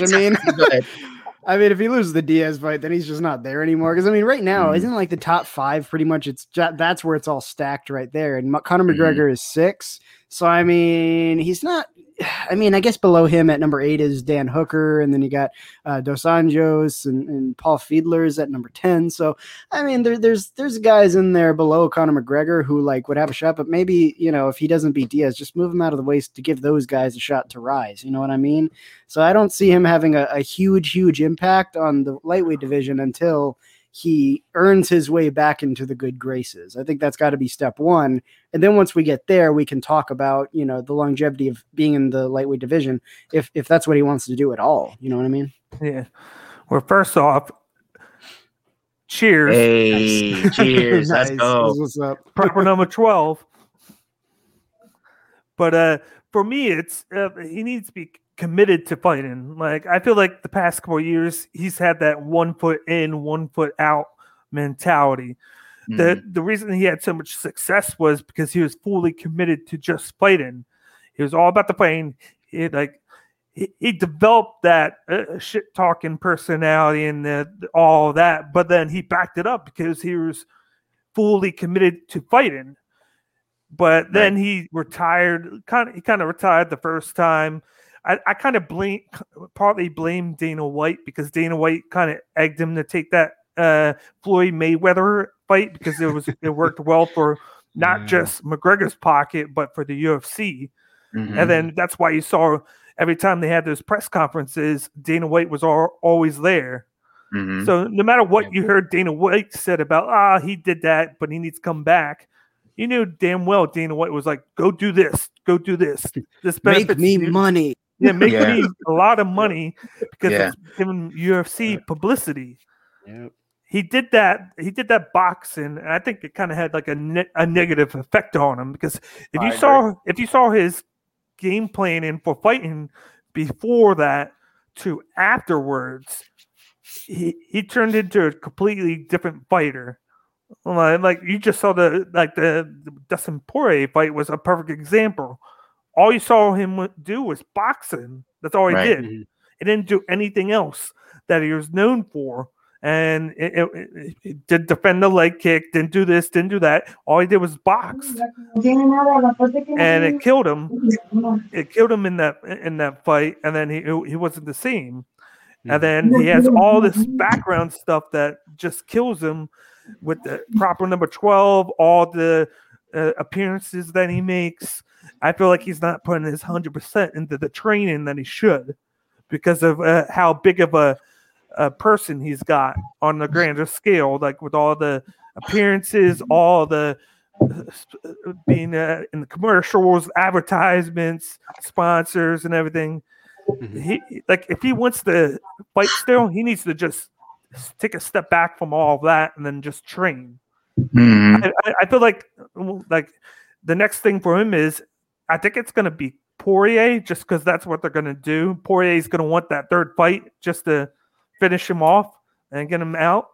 But I think it should be Diaz. I think both fighters should retire personally, because I think Diaz is overhyped because he got destroyed by Masvidal. Let me not get started about Masvidal right now, because I think he's overrated too. But Street Jesus overrated? Come on, man. The dude just got killed. I'm just kidding. By Usman. But yeah, I think is likely going to rematch. But yeah, I think he should go for Diaz. That way it doesn't affect the division. I don't think there's anything beneficial for him to fight Poirier again unless he is fully committed. I don't think he's ever going to be fully committed to fighting, with everything else distracted him. So take the Diaz fight. I think the way that affects the division is not really that much, because the top 5 is kind of in a logjam as it is. They're trying to figure out who's going to fight who and who's worthy. Like you have Poirier up top. Like first they need to find out, what is Khabib doing? I think they should have stripped him of the title just because he's retiring. And if he says soccer already, he wants to play soccer anyway. Just let him go play soccer.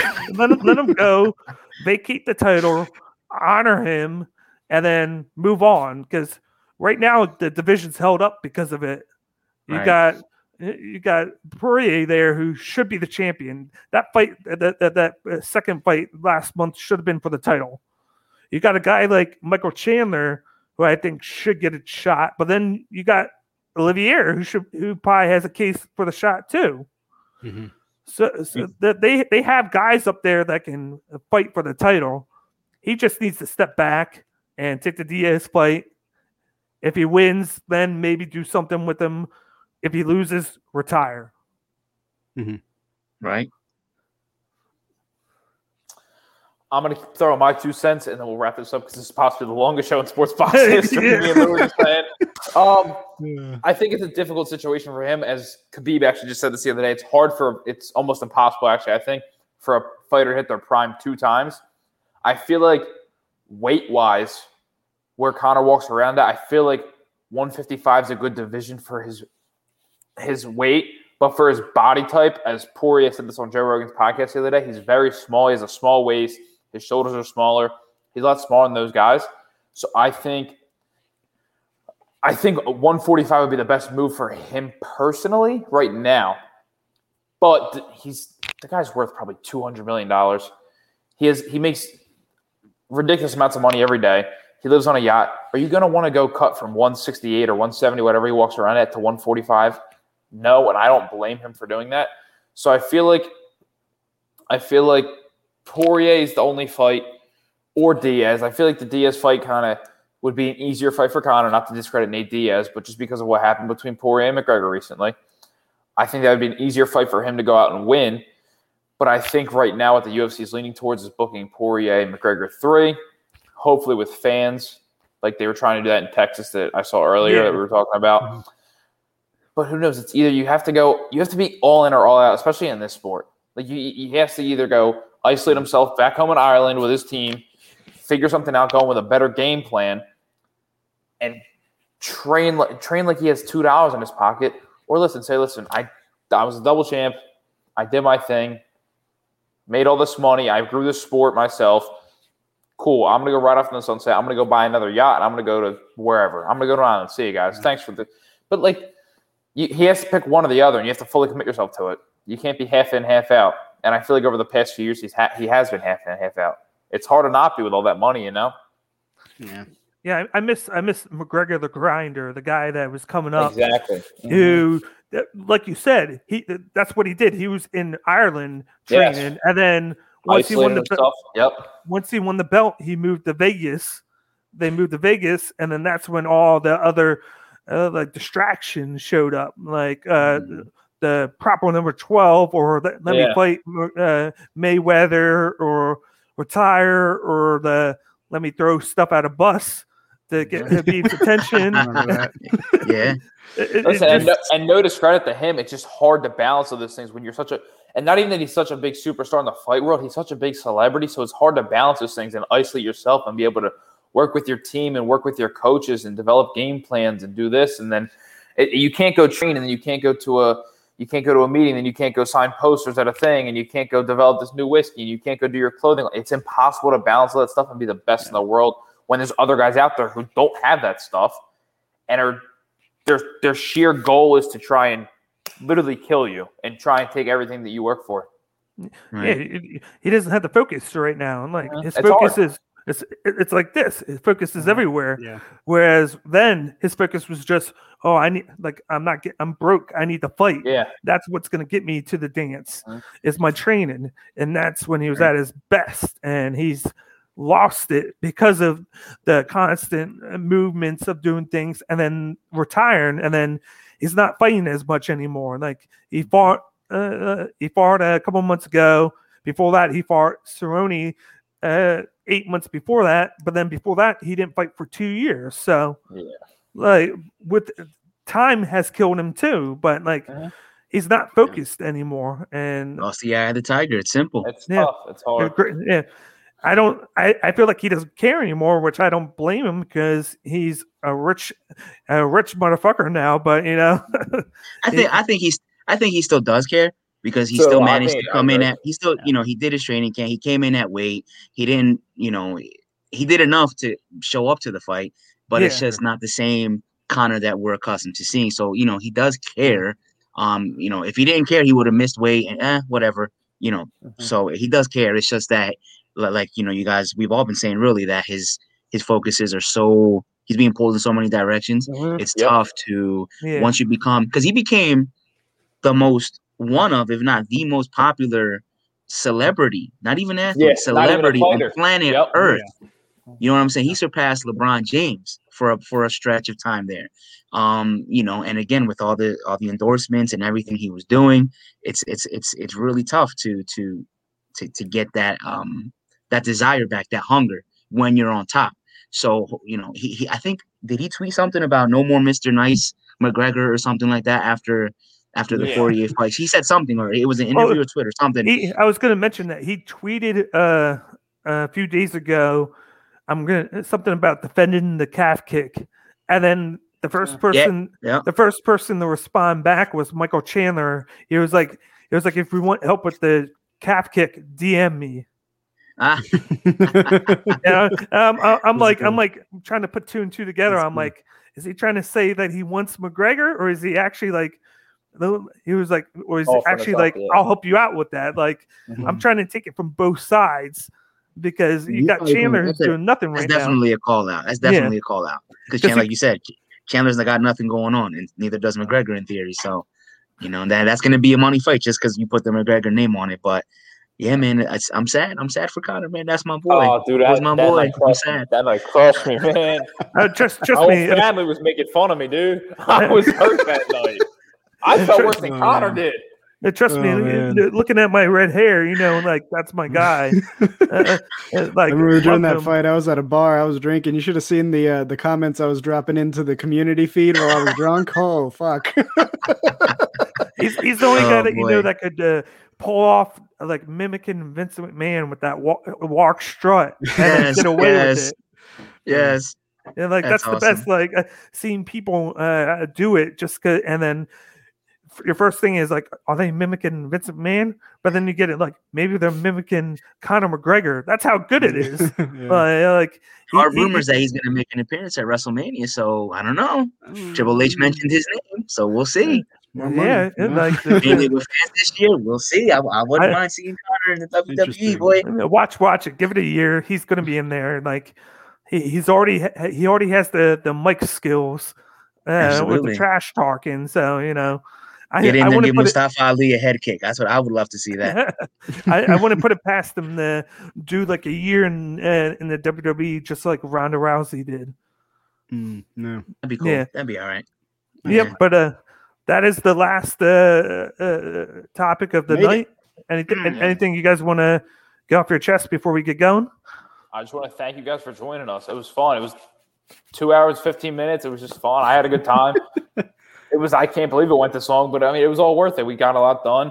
I'm excited for the fights this weekend. I want to thank everyone on Facebook and YouTube, Periscope, but I don't even know what we're on right now. But I want to thank everyone for joining us. It was a great time, and I'm pumped to do it again. I wish you guys the best of luck going forward with your show. And me and Lou are going to keep our thing going. We're going to continue to support you guys. So I'm excited to see where this takes us. And vice versa.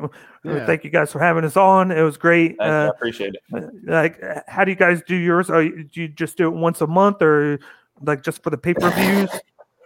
For the most part, it was really the bigger events. But Bobby and I are both in college right now.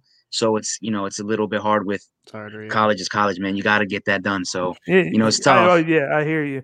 But I love I listened to you guys last time and it was great. You guys definitely know your shit, and it was nice to be able to do this. I hope we could do this more often, for these big fights. This was a huge one. So in my head, I was like, we have to do something.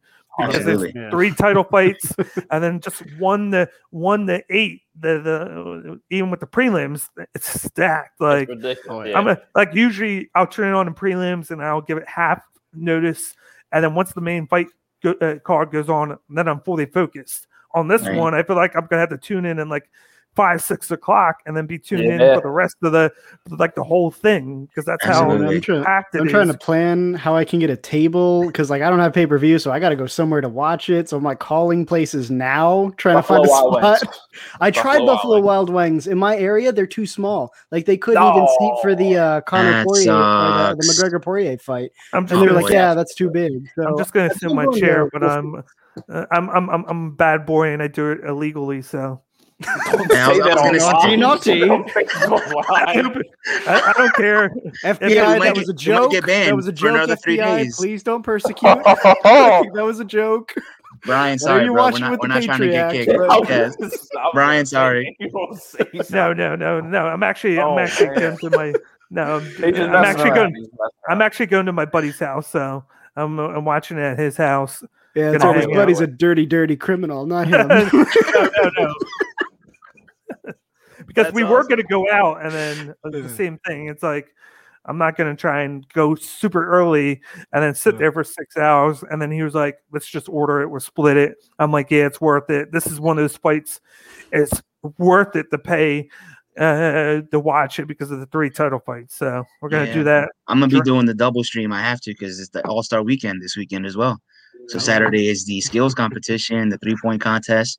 So I'll probably have that on the computer and the UFC on the big screen. Because I can't not watch the skills competition. Can't do it. Yeah, but you can find both of our podcasts on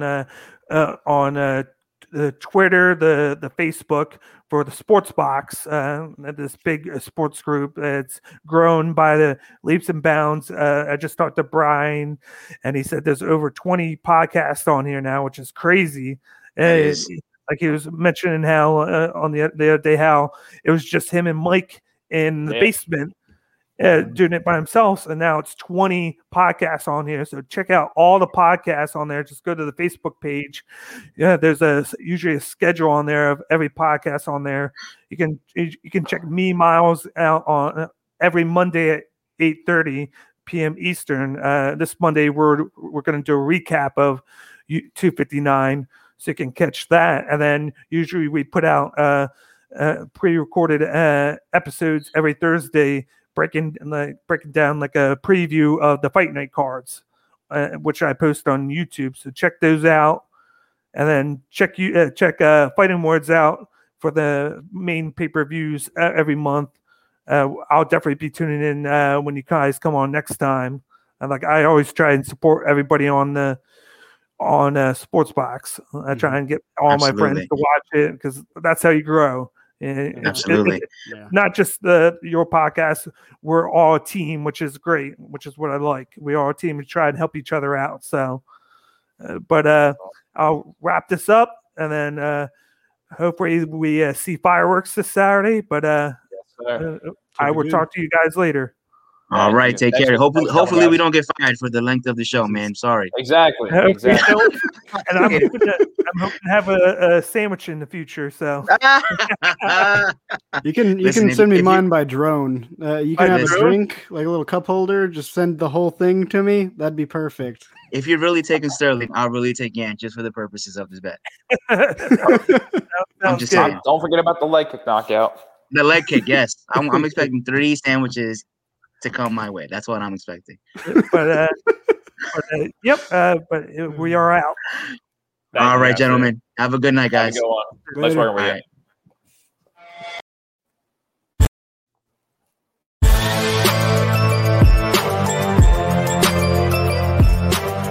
Thank you for watching this episode of Cage My IQ on the Sports Box.